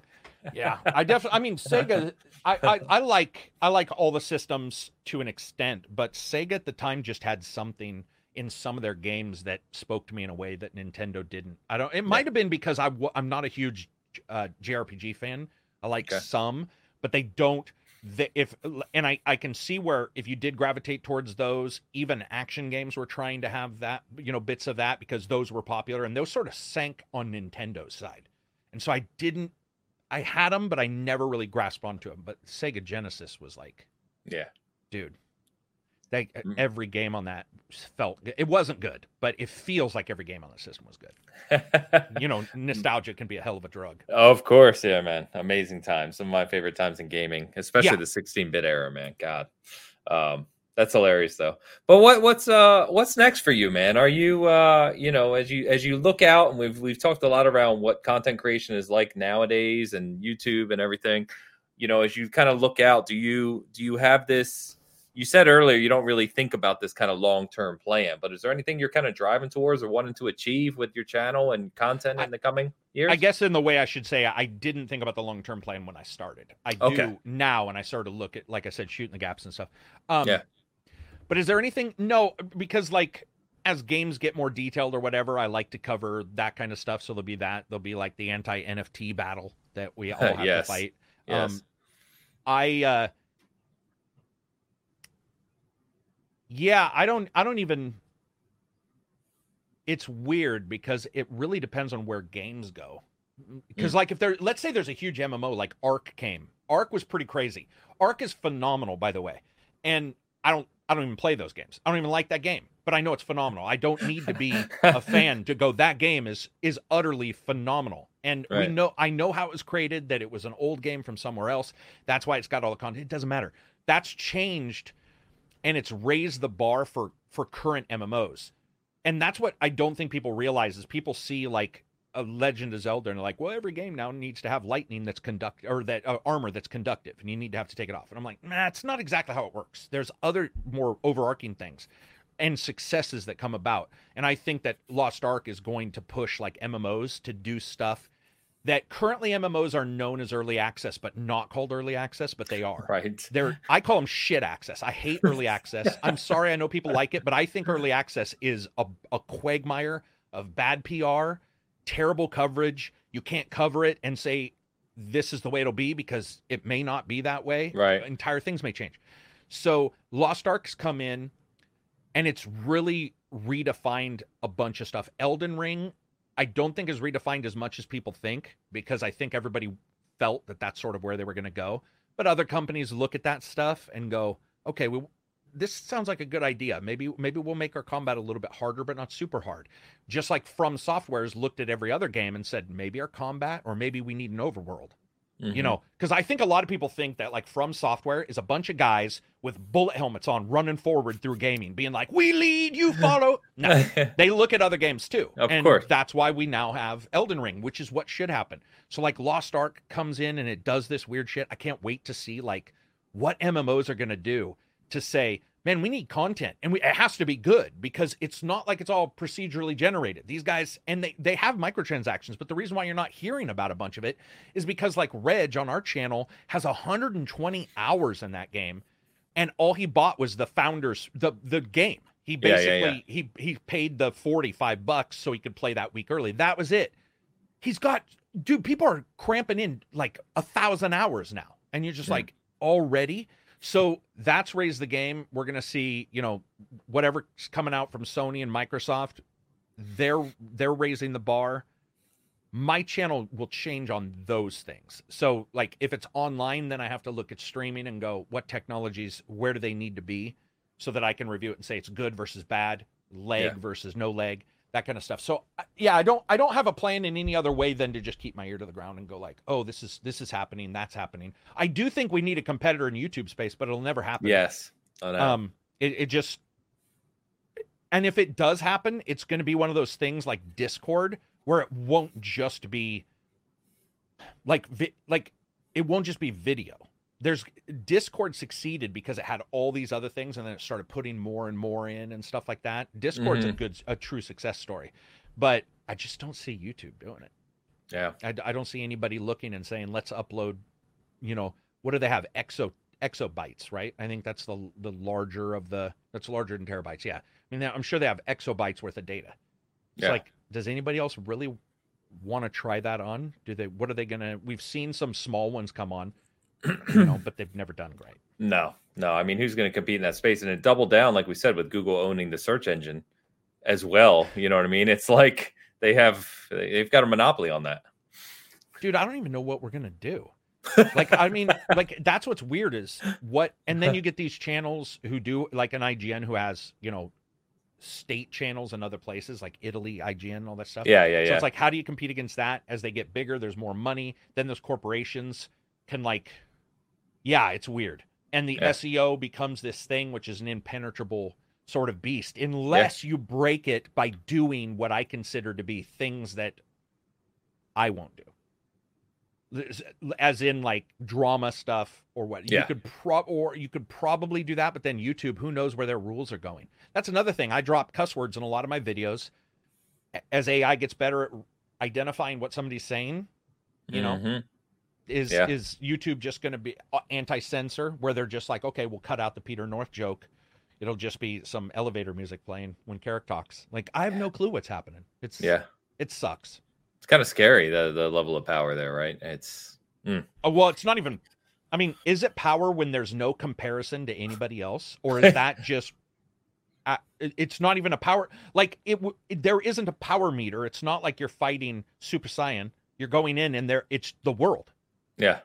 Versus everybody else. I mean, there is no power meter for them because they control the search engine as well. Yeah. So it's just like there's no. Russia split off their internet. I don't know if you heard, but like years and years ago, Vladimir, prior to all this, was like, hey, let's split off our internet. We don't want it controlled. And, we want to be able to shut it off and stop, fake news, all this kind of stuff. And that would almost be the only way a Google competitor would be, like a DuckDuckGo, which doesn't do supposedly they don't track. Right. Like maybe they could do a thing where they're like, this is true video. You know what, though? DuckDuckGo does do that, don't they? So if I go to DuckDuckGo and I search a review, that would be a place where it's not taking in. It's still doing SEO. Is it doing SEO? Yeah, it's still doing SEO. It's going to have to do SEO, yeah. It just won't factor into the same algorithm maybe that Google uses. Yeah, it's a mess. It's a mess. It's a much bigger conversation than us. That's for damn sure. But man, it's been a lot of fun chatting with you today, man. Yeah, for sure. Is that it? Did we already go an hour? Yeah, we're at an hour 17 as we're talking. All right, cool. You got a topic you want to bring up? Yeah, let me bring up a topic. Yeah, go for it. Do you watch movies, TV shows? I don't read a lot. The only thing I really read are kind of online articles or magazines. I don't read a lot of books. I do watch TV shows, movies. Me and my wife. My wife's not a gamer, so a lot of the content I consume outside of gaming is TVs and movies that we watch together. You know what I mean? Right. Why? I was just gonna say, what's your favorite? So, yes, I'm a YouTuber, but like I have so many things I do outside of YouTube. Yeah. Draw, write, study, teach. Yeah. What's your big thing outside of YouTube? I mean, not outside your job. Can't be your job. Sure. No. Outside of gaming, got a couple things. So you talked about martial arts. So I am into fitness, working out, and I play ice hockey. So big love hockey. Been doing that my whole life. I just got back on the ice because I broke my ribs for the second time in January, which happens, and But yeah, man, do that. And then my other passion, actually, I talk about rarely, is cars. I'm into cars. So Are we talking classic Dodge Dart 1970 swingers, or are we talking current cars? Little mix. So my dad was a car collector and a race car driver. And so I grew up at the track. I grew up around a lot of cars, mostly European because my dad's English. My family's English. Oh, gotcha. So, okay. So mostly, German stuff, that type of stuff. So I grew up around all that. So I've been, I actually adminned a M3, BMW M3 forum for a while. And I have a couple M3s, and I don't really race anymore, but I still kind of love it, if that makes sense. Our racetrack here opens up for the, insurance day where you pay insurance and you can take your car out on it. Yeah. Those are a blast. Yeah, man. I mean, they're a blast unless somebody crashes, but they're a blast to see those kind of things. Yeah, I'm always interested because I do feel that those have a tendency sometimes to leak over into what you create. Sometimes, whether it's because specific ways in which cars are built, so you might know what goes into some other product or whatever. So I'm always interested in knowing. It's funny because that came out recently with Gran Turismo 7. Oh, right. Yeah. So I started writing an article about it, right? And obviously all the press has been around the damn microtransactions and earning. And I'm literally, I have the article half written. I haven't published it. I'm waiting for their update in early April. But really, it's going to be like an honest look at Gran Turismo from a perspective of someone who knows cars and has raced, right? And what this is for that community. Because that's what Gran Turismo is supposed to be about, right? It's not really interested in, sure, there's some problems with content delivery and other stuff that I'm going to talk about, but I wanted to look at it from a perspective of this car is aimed at being a love affair for the automobile, right? For cars. They make that exceedingly clear in that game. Yeah. So if you're coming from that perspective and you have that shared love, what is the game like then? And it's a different perspective. Yeah, and I definitely, I think it's a needed one, especially because microtransactions do suck, but they absolutely do. But there is a time where somebody says, "All right, I know that part." Yeah. What about the other? And that's one of the reasons why, like, when I put my review, I was like, okay, because I did a review in progress on that one, and I'm like, okay, microtransactions are really high. I'm gonna finish a review when I'm finished playing it. And then it was offline. When I was trying to play it, when I had open time, I couldn't get on. But even in my review, that's another thing I talked about, was that you can tell that game starts with that long ass elevator music and car video. And you're just, unless you know what they're doing, you're going to be like, what is this game? It's like 8 minutes long. Dude, it's the start. I was just like, what? And then you go into the cafe and you're like, cafe, here's your menu with your cars. You can't, that's so pinky fucking up. It's bent backwards. Like, that's crazy. It's about as pretentious as you can be about the car. It is as pretentious. I mean, and we want the cars to be the real price, so we have to figure that out. But all that being said, what I actually enjoyed a lot of the racing. Like, I thought the AI did a pretty good job. It's not the new AI they've talked about. I think everybody thought all that was going to be like injected into the game. Yeah. But it's its own thing, man. It's its own. I mean, any game that makes you pass licenses to continue playing through the single player campaign is a game that is not dramatically not the same as any other game. And people knew that. I saw people posting about that years ago when the game was first announced. They're like, "Oh God, licenses." It's like, well, that's their thing. That is their thing. And I think it does a lot of stuff really, really well, but it's pretty dry, man. It is. It's like Flight Sim. I love Flight Sim, but if I told somebody, "Hey man, we're going to get into a plane, climb to 40,000 feet and do nothing for 3 hours and then land," a lot of people would be like, "You're out of your fucking mind. I'm not doing that in a game." All right. But the people who are into those things think that flipping a switch and calling and slightly changing your course is the shit, right? Exactly. I have a friend who's into train simulators, and I'm like, dude, it's forward and stop. That's it. You barely back up. What are we doing? And he's like got, $1,000 worth of trains, and he's like, "I love it. It feels perfect when you slow down." I'm like, "Feels perfect. What does it feel like? It takes like 16 hours for you to stop. Why are you?" But to him, admittedly, he thinks it matched perfect. I don't know that many people who are able to just get behind the rods of a train and start, being a pilot for one, but it's still very cool to see. I think it's awesome that we have it too. Like, I would never behoove GT being what it is. Yeah. Because that's what it is. It's not grid. Yeah, exactly. And that it's not supposed to be. A lot Right. of people get pissy and they'll be like, well, it doesn't have this or doesn't have that. I'm like, dude, I don't think that was I mean, do you think the plan was for the car to have a turbo boost and go on fire and for a second? No, it's GT. Yeah. They're not aiming for that. It goes back exactly to what we say when you're kind of providing a critical look at a game, right? You have to have perspective of what the developer is looking to achieve, right? Like, yeah. And I think we're fortunately in a place. There was a time when we were growing up, and you want to go way back to something like Pole Position or those games where there was a racing game. That's the racing game you played, and then Outrun came out, right? And Outrun was like the new hot thing. Nowadays, we're fortunate enough to be in an industry where if you want your arcade racing like Grid or something like, you've got it. But that's not what Gran Turismo is supposed to be. So don't. You know what else blew me away? You just reminded me of something. It's not my favorite game, but I gotta shout this out, even though it started bad. When I was a kid, No Man's Sky is what I wanted. Yeah. It is currently what I wanted. I'm not saying it was day one, but it still day one was beyond any of my wildest dreams as a child hoping for a space game. I remember sitting with Cadiz because he knows me, and we remember the conversations we had. We're like, imagine if you can get in a spaceship and land. Oh my God, what if you could land on space stations? No way, that's not possible. Because back then, graphics engines couldn't even let you get out of the car. You had a racing game and a running game because graphics engines couldn't do both.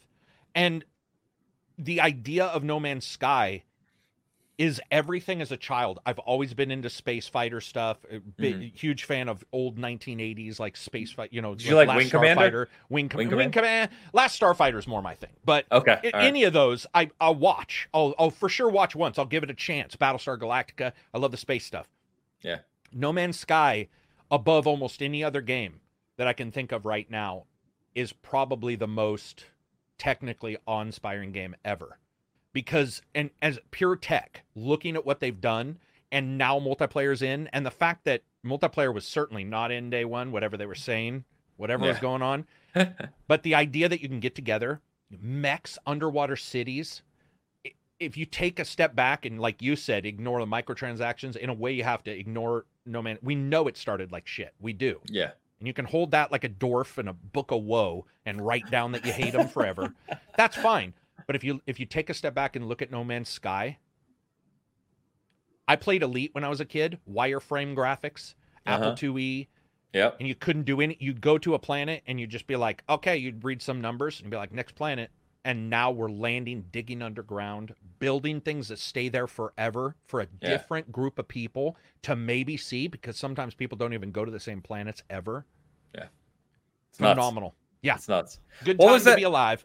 Well, what was that game on, speaking of space, the game I always remember, I don't know if you remember this one. It was on PC at the time. It later came to Xbox as a port, but it was a space game where you could go to other planets and mine them and kind of drive your little ship around. Star Control 1, 2, and 3, Starflight 1 and 2. Starflight 2 was also Sega Genesis. But it was third person when you landed. You landed on the planet with like a little truck that drove around and you could dig and dive. That's Starflight. Yeah. Is that the one that had do you remember it had a wheel? A little code wheel that came with it that you had to mean put in?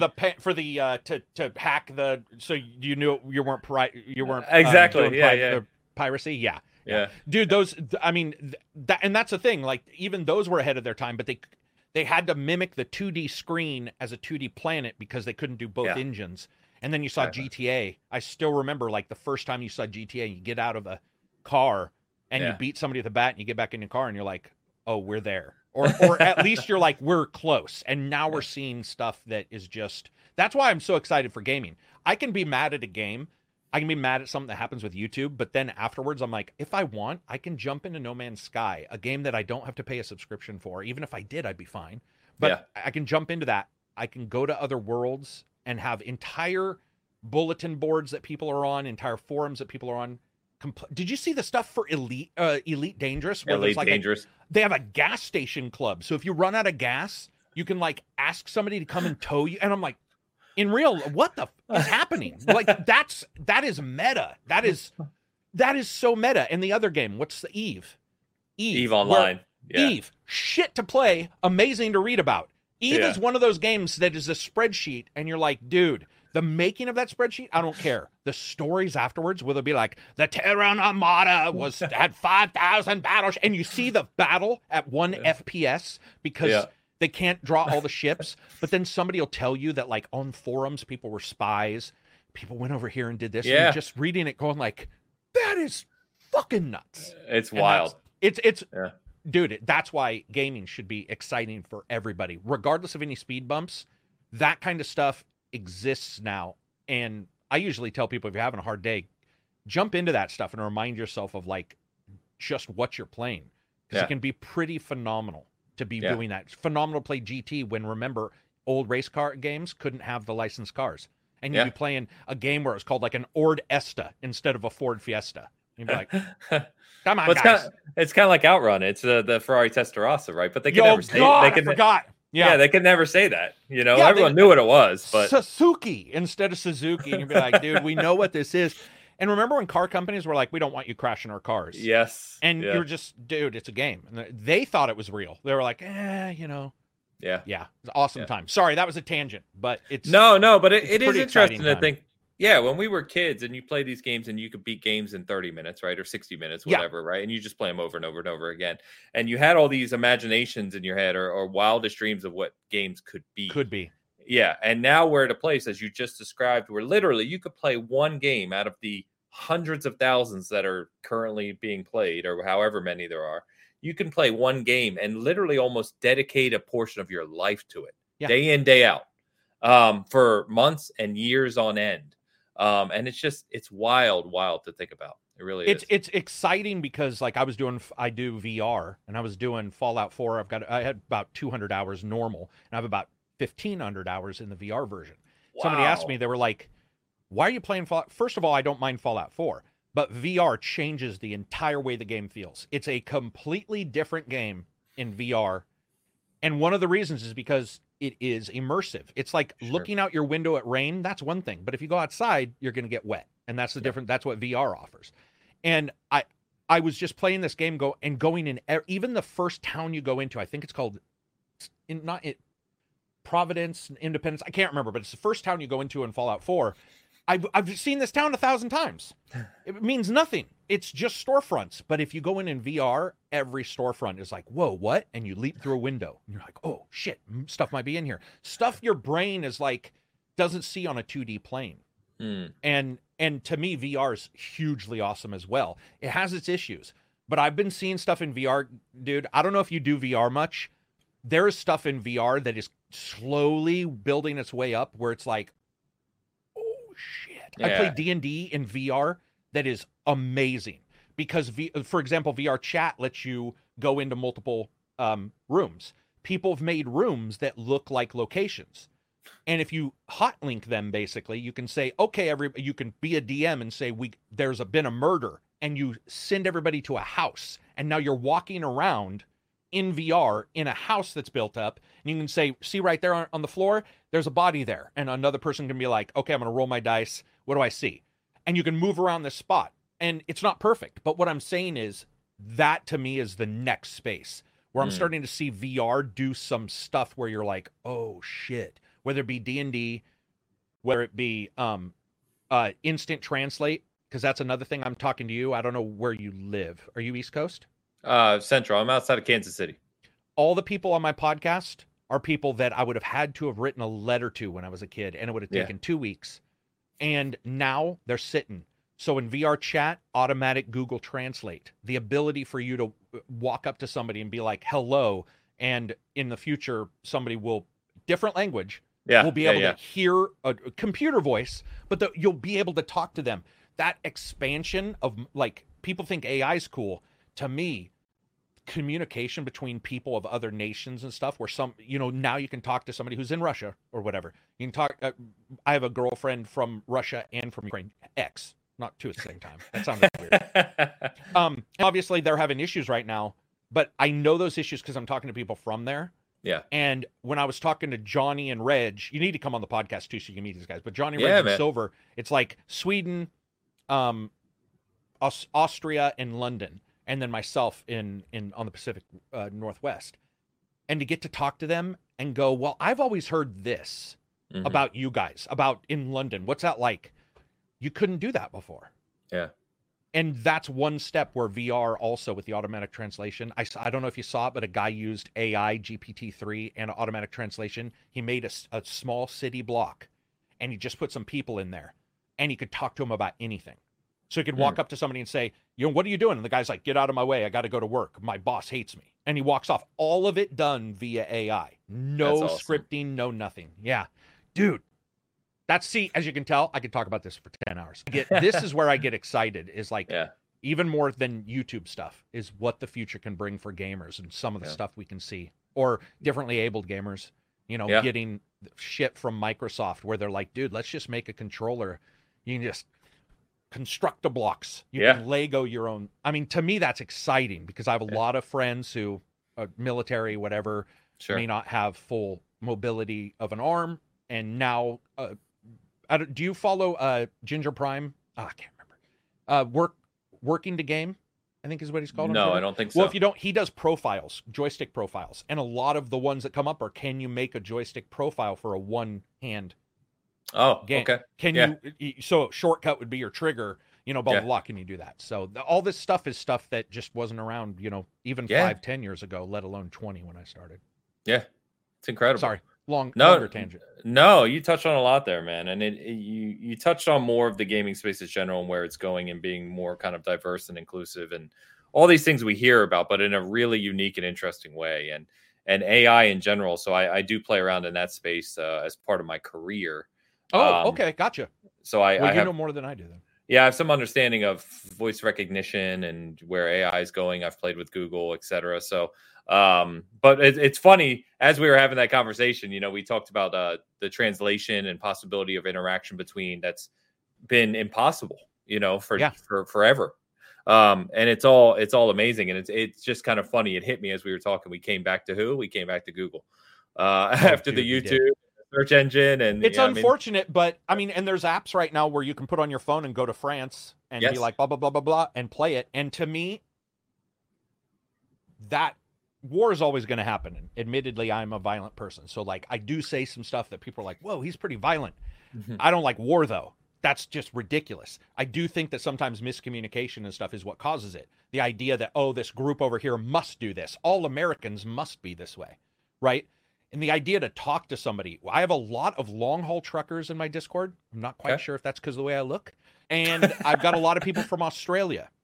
Okay. And to talk to them and find out, for example, their Christmas is summer. Yeah. And be like, wait, what? And they're like, yeah, man, we just have a barbecue and some lobster. I'm like, on Christmas? What is happening? I just hadn't put two and two together. But the idea to talk and experience other people and what they want to do, and then what their ideas are for games, how gaming is where they live. Some people can't still even do Xbox. You'll hear people say, well, just do Game Pass. I always forget. There are multiple nations that don't have Game Pass. Many. That don't even have Xbox in them. So it's just, I just think that's what's exciting to me, is that people coming together and sort of going like, oh, I get it. And then there's new ideas. Unreal, somebody can grab Unreal for free and make a game right now in 10 minutes. So that means if you and I came up with a game when you were a kid or when I was a kid, we'd be like, what if I could do this? Yeah. You can do that. And there's something insanely empowering for gamers to be like, they're not doing it for me. I'm going to make a game where I'm this. I'm just going to go into Unreal and make it. So. Yeah, that's what's so exciting about it. And we've seen this huge expansion of the gaming industry over the past few years now, and it's accelerating. And even more exciting to me to double down on your point there, the access to create, right? It's greater than ever. But it's not only that, right? It's the expansion of location. So we're seeing China, right, and South Korea, and all these cultures that we've learned about. Like I said this on a different show, that we have this. Many people in the gaming space have a love for Japanese culture. A lot of that derived from growing up with Japanese games that showed us Japanese people and cities and nuances and all these things about Japanese people that we would have otherwise not known, right? To a degree. And now we're going to get to see the Chinese view of that, and the South Yeah. Korean view of that, and the Indian view of that, and all these other, And their mythologies. How many times have you seen Exactly. a dragon and been like, I've seen that. It's a European, which by the way, I love, but I also Yeah. love Asian lung, the long serpentine dragons. Yes. But yes. now you look at like China, where I believe it's China that doesn't allow undead in their games. They no Really? lie. It's didn't either know that. China. I don't think it's Japan because they've had Resident Evil and stuff, Biohazard. Sure. But yeah, there's something about undead completely. It can't be in a game. It's something about the spiritual. Isn't that weird? Like I remember hearing Crazy. it from. We had somebody on the podcast who was like, "Yeah, this place." And then of course you have an entire group, India, massive. Yeah. Multiple places where a lot of third-party companies would hire them, but now though they don't need Activision. Exactly. If they want to make a game, they can do that. And Yeah. they can make a game with their mythology. They can make a game Exactly. with their heroes or mix them. And to me, that's pretty exciting because sometimes you do sort of I don't get scared at Japanese games, for instance, because what they're putting on the screen never scares me. I usually laugh at it. So like I'll see Pyramid Head and I'll be like, dude, he's got a pyramid on his fucking head. What's scary about that? That's not scary. But at Hindu, I don't know what stuff they have. I don't know what Yeah. other religions have. I don't know what other weird creatures, Baba Yaga for Russia, like, a fucking house that runs around. I think Final Fantasy Remake had that. That kind of stuff is like, It's cool. wouldn't it be amazing to be truly surprised one more time? Oh by yeah, something yeah. like that? It's like what we see it last year, that Wukong game, and everyone was blown away by that video. It was like a Black 15-minute video. Monkey. Yeah. We saw that where everyone was like, "Holy shit, what is this?" And it's like, but see, that's a new developer from China. He's showing you things from their mythology and their Yep. culture. That's what excites me so much about it. Like it's new. And they're doing, and dude, that game, by the way, I know some people said all it is like a resume. I don't want to hold you over. See, you're the host, and here I am talking. It's fine, man. It's great conversation. I mean, I know I'm supposed to be talking, but I'm saying I don't want to hold you, the host. But dude, that game has me so excited. I saw some people say, "Oh, it's just a resume to get people where." I don't care, because people saw that, and if that company doesn't do it, somebody else Someone is will. going to say, "Monkey Man needs to be in my game ASAP." By the way, not sure if a lot of people know there were an ape race in Bethesda games, and you could actually get mods for, I believe it was Oblivion, to put one of them in but they're not done a lot. And it's like, dude, that guy looks so cool. Like when I was watching that, it looked like a mixture of Ghost of Tsushima, Dark Souls, and then a monkey and weird magic that I was just like, I have no clue what's happening, but it looks it looks amazing. it's just like Kena. Kena came out and sort of Pacific Islander, sort of, it mixed these different, like, just sort of different nationalities all together, did their own thing, but still sort of understood Western audiences are going to want maybe autosaves or, whatever we may have. Yeah. And to add all that together is dude, it's awesome. I've been playing around with Unreal, and I'm like, the idea that I can do this now, no arcane, magic needed. The ability to and 30-minute YouTube tutorials. By the way, that's the positive of YouTube tutorials. Yes. Yeah, no doubt. Everyone goes to YouTube and solve anything now. You can. Yeah. How many times you had a blue screen? You'd be like, I have an arcane blue screen with this code, blah, blah, blah. And if there's not a channel, there's some YouTuber who's like, if you have this, and you're just like, are you kidding? That's uploaded? Like the most arcane weird shit. And it's there. And that empowerment is probably dangerous as fuck, now that I think about it. If somebody wants to do something they're not supposed to do. Yeah. I don't think about it that way. There's a lot of curation that has to happen, yeah. So I'm Elon Musk of gaming, where I'm always like, we can do, and people are like, that's pretty dangerous. And I'm like, yeah, but let's do it and see what happens. Anyway, sorry, what were you gonna say? Are you looking to try and create a game? Are you just learning it to kind of broaden your perspective? Dude, I as you can tell, even right now, I never sleep. I'm just always doing something. So no, it's more because I want to be able. So I want to, if I'm doing the Ascent, walking the walk, I want to sort of know, like, how do you handle this kind of issue? How do you handle, issues with throughput on your graphics card where you still want to show this, but you can't show that? Let's check it out in Unreal. I like to do a lot of D&D, and I do a lot of conceptual stuff. So like sometimes I'll think of a place I want to show that I want to explain to players. I'll be like, oh, well, shit, man, I'll throw a mountain up. I'll be like, is that sort of like what I want to see? Sometimes I'll make a desktop picture where I'll just because I want a desktop picture. I'll be like, I'm going to draw something. I would love to create something, but No, man. There's people so talented. Dude, listen to John Carmack whenever he talks. Like, if you think you're intelligent, dude, I was listening to him one time talk about VR. Yeah. And it was like in the first 5 minutes, I was like, what the fuck is happening? Like all my lobes were turning on, listening to this guy be like, well, technically the buffer comes across this. So if we change this, we can have the draw go in right at the end. And I'm like, how? No one would have thought of that, obviously. And he's had some failures. Mega Textures didn't really turn out to be what he wanted, but the idea was sound. And that's fantastic, but it also reminds me I'm just a fucking blithering idiot. I talked to Victor about games, and I'm like, I think I know what I'm talking about. This is why I think a lot of reviewers should not just have them on their podcast, but just sort of cultivate a relationship with a couple devs. Yeah. To sort of be able to talk to them without the dev having to worry about it being recorded. Because I've had conversations, Victor's very open. But then sometimes you have a conversation where you'd be like, how would you handle this? And it may not be something that's the publisher might not want them to say, because it might sound bad or whatever. And I'm not saying Victor's done this, but other developers have told me stuff where they're like, well, if we're having this issue with, like, let's say this kind of gamer where they're gaming this system, we might do this. We might even just move a box in front of that power up so not everybody sees it. And I was like, that's the most fucking ingenious. Like, no lie. One guy said this. He was like, they gray box. Do you know what gray boxing is? Nope. Gray boxing is when you like the idea of the structure of a level, but you don't want to texture it. So you literally put gray boxes so you can figure out how to jump and hide. He got past the gray box and he's like, man, everybody has this weapon. And everybody goes to the center spot. And one of the game testers, because that is something I've done. I worked on Watch Dogs and a couple other games for game testing. And one of the game testers was like, dude, just put a rock in front of it. And he was like, what? And he's like, it's a rocky spot. Just raise the rock up on the axes a little bit and hide that power up. And then see if new playtesters are seeing it.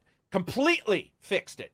He was like, they were trying everything too. They were like, oh my God, we want this weapon to be here. It feels good. Everything, but everybody's having this choke point. It's like, let's raise this, let's lower this. And one podunk, I'm not calling him a name. I'm just saying, everybody assumes a tester's low. We're not. But it's people, but some random dude, not John Carmack, is just like, well, just put a fucking rock in front of it, and then people won't see it as easy. And only people who will see it will run around. And then if they run around, they'll be stuck there. That was another thing. He was like, if you make the hall a tiny bit longer, you put it behind a rock, people who do go to it, other people who know that they're going to go to it will hide and then capture them when they're trying to get to it. And you're like, fuck, what? And it works.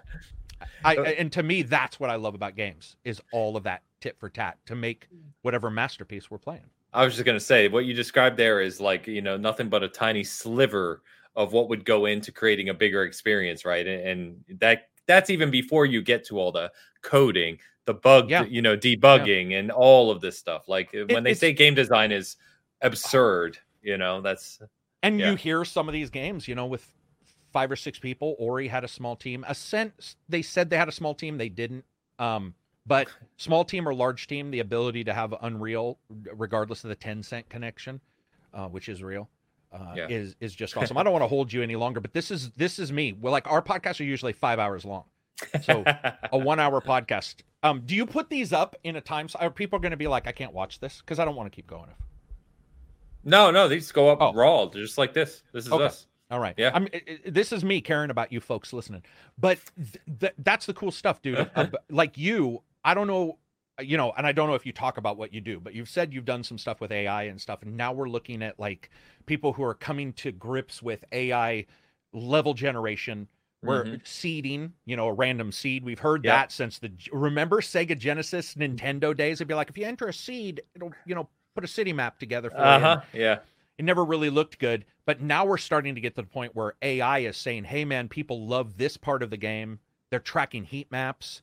Like we saw a heat map for Quake. No, not Quake. It was I can't remember, but it was a shooter. They gave us their heat map, and that Bungie used to do that for Halo. Yeah, that's absolutely correct. It wasn't them, but that is absolutely correct. Yeah. And you could see how people moved. Yep. And it was amazing because they were like, here's what we're going to do. We're going to adjust it every once in a while without telling anybody. And what they did was they raised a rock slightly higher than jump level. And then they put 2 rocks beside it, and they caused people to look and go, oh, I can't jump here. I'm going to go through the gap. But the gap now had an opening on the other side where somebody could shoot them. And it was anarchy. They said you could watch people learning. So they would record it. They made the change. That night, they'd be, let's record every bit of game file. They'd record people playing. And the next day, they'd be like, watch what happened. And you just like AI, if you've ever seen the DOT learn how to play a game, people were going, die. Then they were like pausing and then going through because they were timing how long it took a person to sprint from their spawn point to get there. So if it took them 3 seconds, the person was running, waiting 5 seconds. So the person thought nobody was coming. So they ran, they go out and they get the kill. It was the most mind-blowing stuff. And they had all these diagrams. They were like, dude, we've traced this, we've traced that, blah, blah, blah. And then one of the guys who was working on it was like, but they always want it to be a little broken, a little lopsided. So like it's not clinical.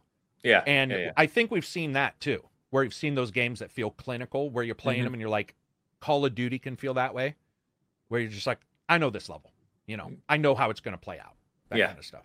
Yeah. It's very, that funny enough, it's funny you bring Call of Duty as the example there, because if you remember, so Titanfall 1, I adored. I'm a big multiplayer gamer. I love competitive multiplayer. Titanfall 1, I adored. Because what they did, they basically created this sandbox, right? And then they just created maps that were their own sandboxes that were asymmetrical, and you could kind of fit the Titans in all over the place. And it was crazy. It was beautiful anarchy. Yeah, beautiful anarchy is a great way to describe it. And then Titanfall 2, while an amazing campaign, that's separate. The multiplayer, one of the lead designers on the multiplayer came from Infinity Ward or Treyarch. And they basically made the multiplayer maps the 3-lane design, which has traditionally been Call of Duty's thing. So you had left, middle, right, and they funnel you right through the map so that you're always running into people.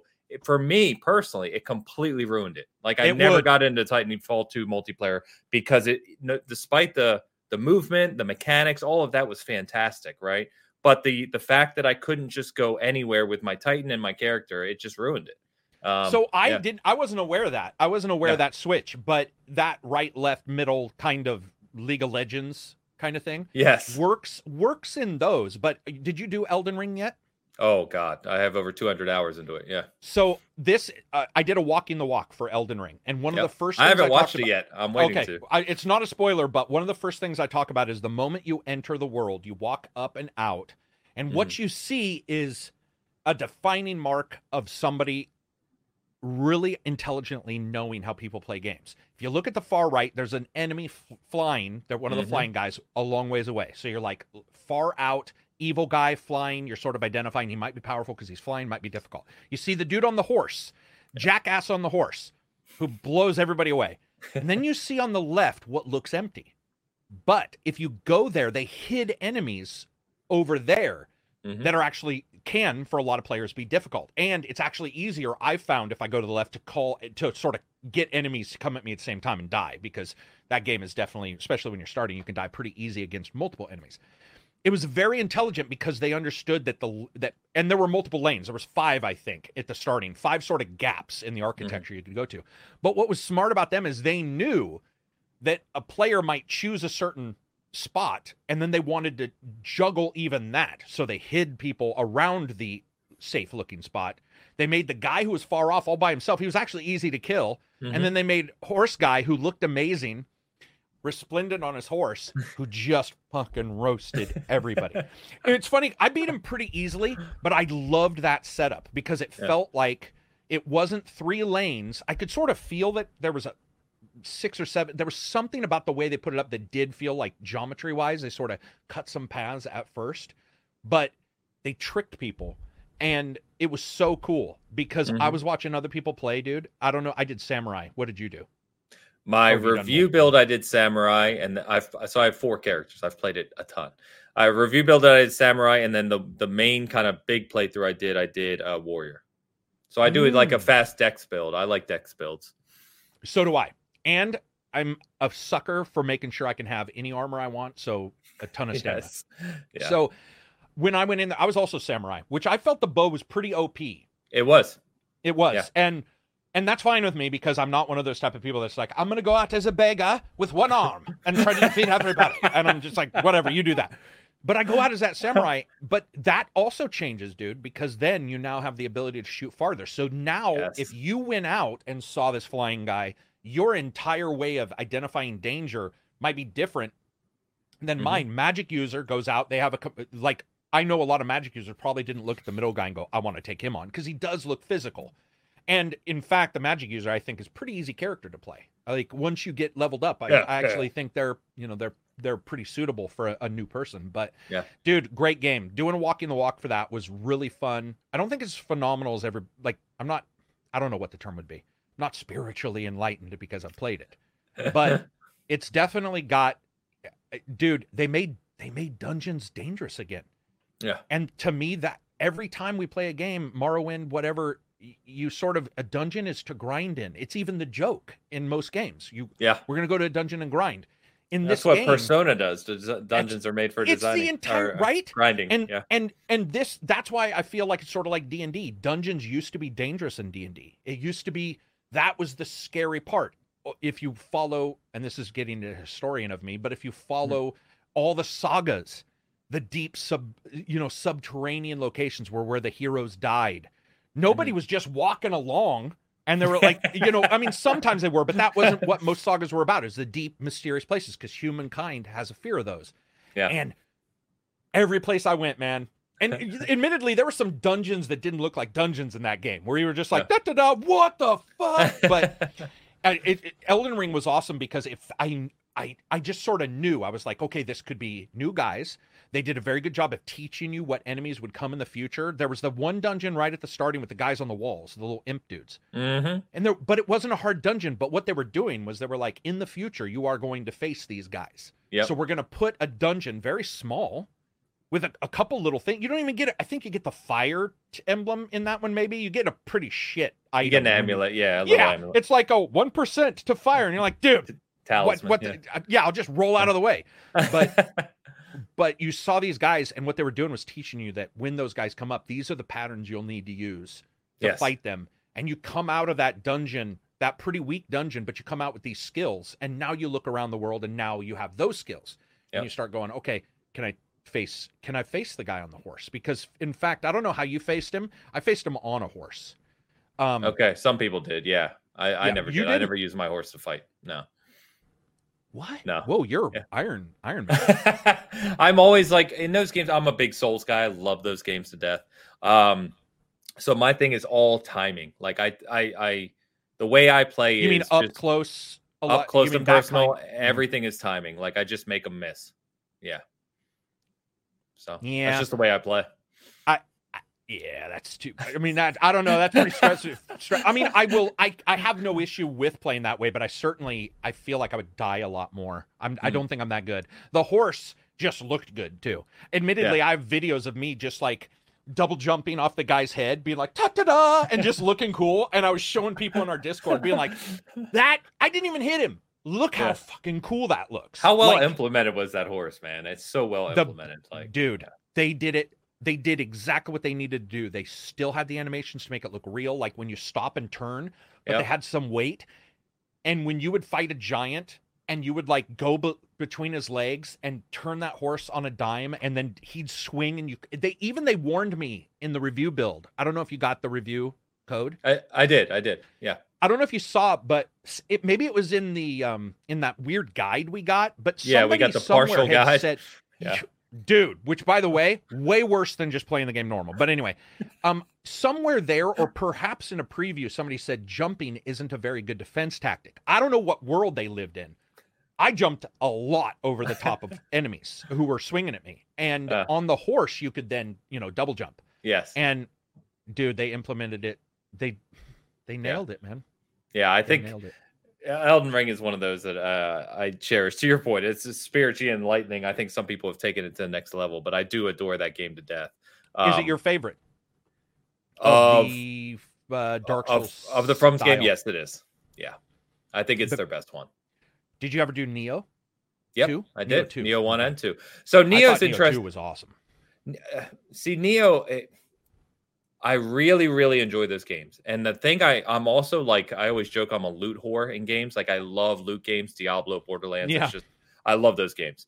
So Neo, I love the way they do loot because it's randomized. You have rarities and bonuses, and it's really deep into character building. The one thing I don't like about Neo is the level design, in the sense of the levels are designed really well, but they're very compact. You know what I mean? Yes. And they're individual. I know what you mean. Yeah. I know what you mean. Yeah, they're compact, and they feel almost tiled, almost like a board game in the way they're... Exactly. Yeah. And some people really like that, but I love in the Souls game how everything is one big thing that connects. That's one of my favorite things about it.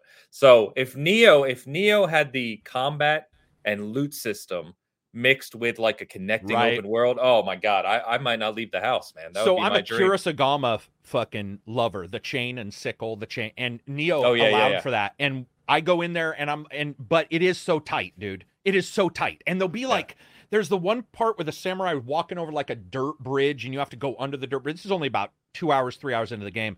And I was like, the camera isn't really great for these tight spots. I think that's something it failed at. Sekiro, I liked a lot, but Sekiro had its own issues. I think the one nice thing about Elden Ring that Neo did not do, Neo's just like, welcome to Fuckland, and you get killed.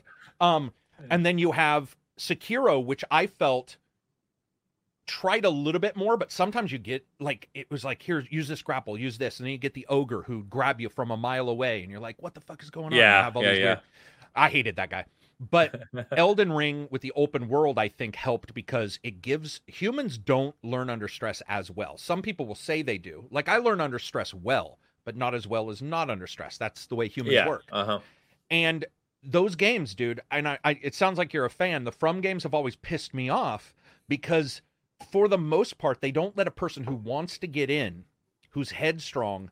who isn't headstrong, it doesn't really give them a chance. My friend Cadiz tried 3, and I think on 3 there's a spiked, like, dude with a spear right at the starting, and it just killed Cadiz like 6 times. He's like, fuck it, I'm not playing. I'm done.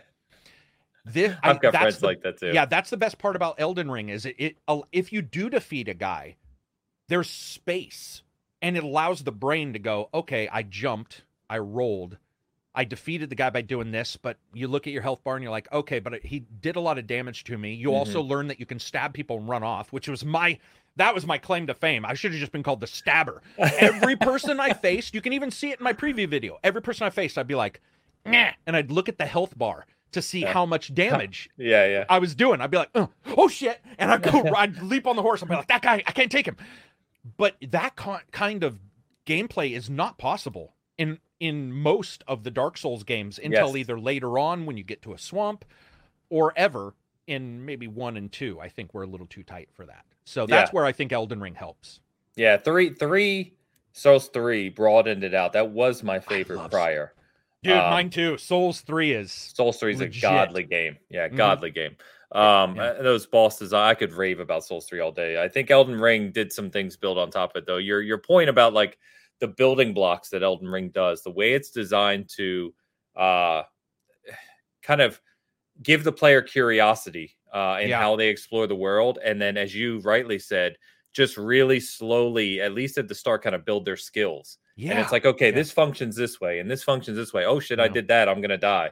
And you start to really understand how that world's put together. And then over the course of the journey, it just blew me away, man. It just goes crazier and crazier as you go. It's unreal. And there was never a ogre dude like Sekiro. I did not feel cheated. In Sekiro, I felt cheated. I was DMing the developers when I was reviewing that. And I was like, this guy's hitbox is ridiculous. It's stupid. He was grabbing me. He was like, he would leap to do a double kick and reverse in the air if I was behind him and hit me anyway. And I was like, guys, I'm legit. I don't get frustrated. I'm mad. Neo 2 never happened. I faced off against the horse first boss like 140 times. You couldn't summon souls because it wasn't online at the time. So I was by myself. I couldn't summon ghosts or whatever it was called. But that's the thing. I don't think Elden Ring has... Well, I know that some people feel certain bosses. The guy prior to Margaret, no, I call him Margaret. It's like Megrot or whatever. There's Margit, and then there's Godric. So, dude, Godric, I took me a couple times, but I figured out that guy on that fucking dude on the bridge, he killed me way more. I don't know why. The guy prior to Godric, Margaret or whatever. Oh, Margit. Like Margit. Margit. Yeah. I always call him Margaret because Margaret. Dude, that guy roasted me. Oh shoot. I forgot. My cleaners are here. I do have to go. I'll be out there in a second. Anyway, I do have to go. Sorry I held you so long. I love talking about games. Not at all, man. It's a great time. So, real quick, go ahead and shout out anything you want kind of listeners to know, man. Yeah, at ACG, I think it's Angry Centaur Gaming still is the URL, but you can find me reviewing games, doing the Walking the Walk still. The podcast is on Friday at 10:30 Pacific Standard Time, 10:30 a.m., not p.m. And we have 4 people from around the world, international podcast where we talk about games, food. We have developers on. We'll have you on. Make sure to DM me I would love to. Twitter, and we'll get you on. I would love to. All right, I'm going to get going. All right, brother. Thanks again. Thank you very much. That was a blast. It's been fun, man. I'll talk to you more. Peace. All right, see ya, bud.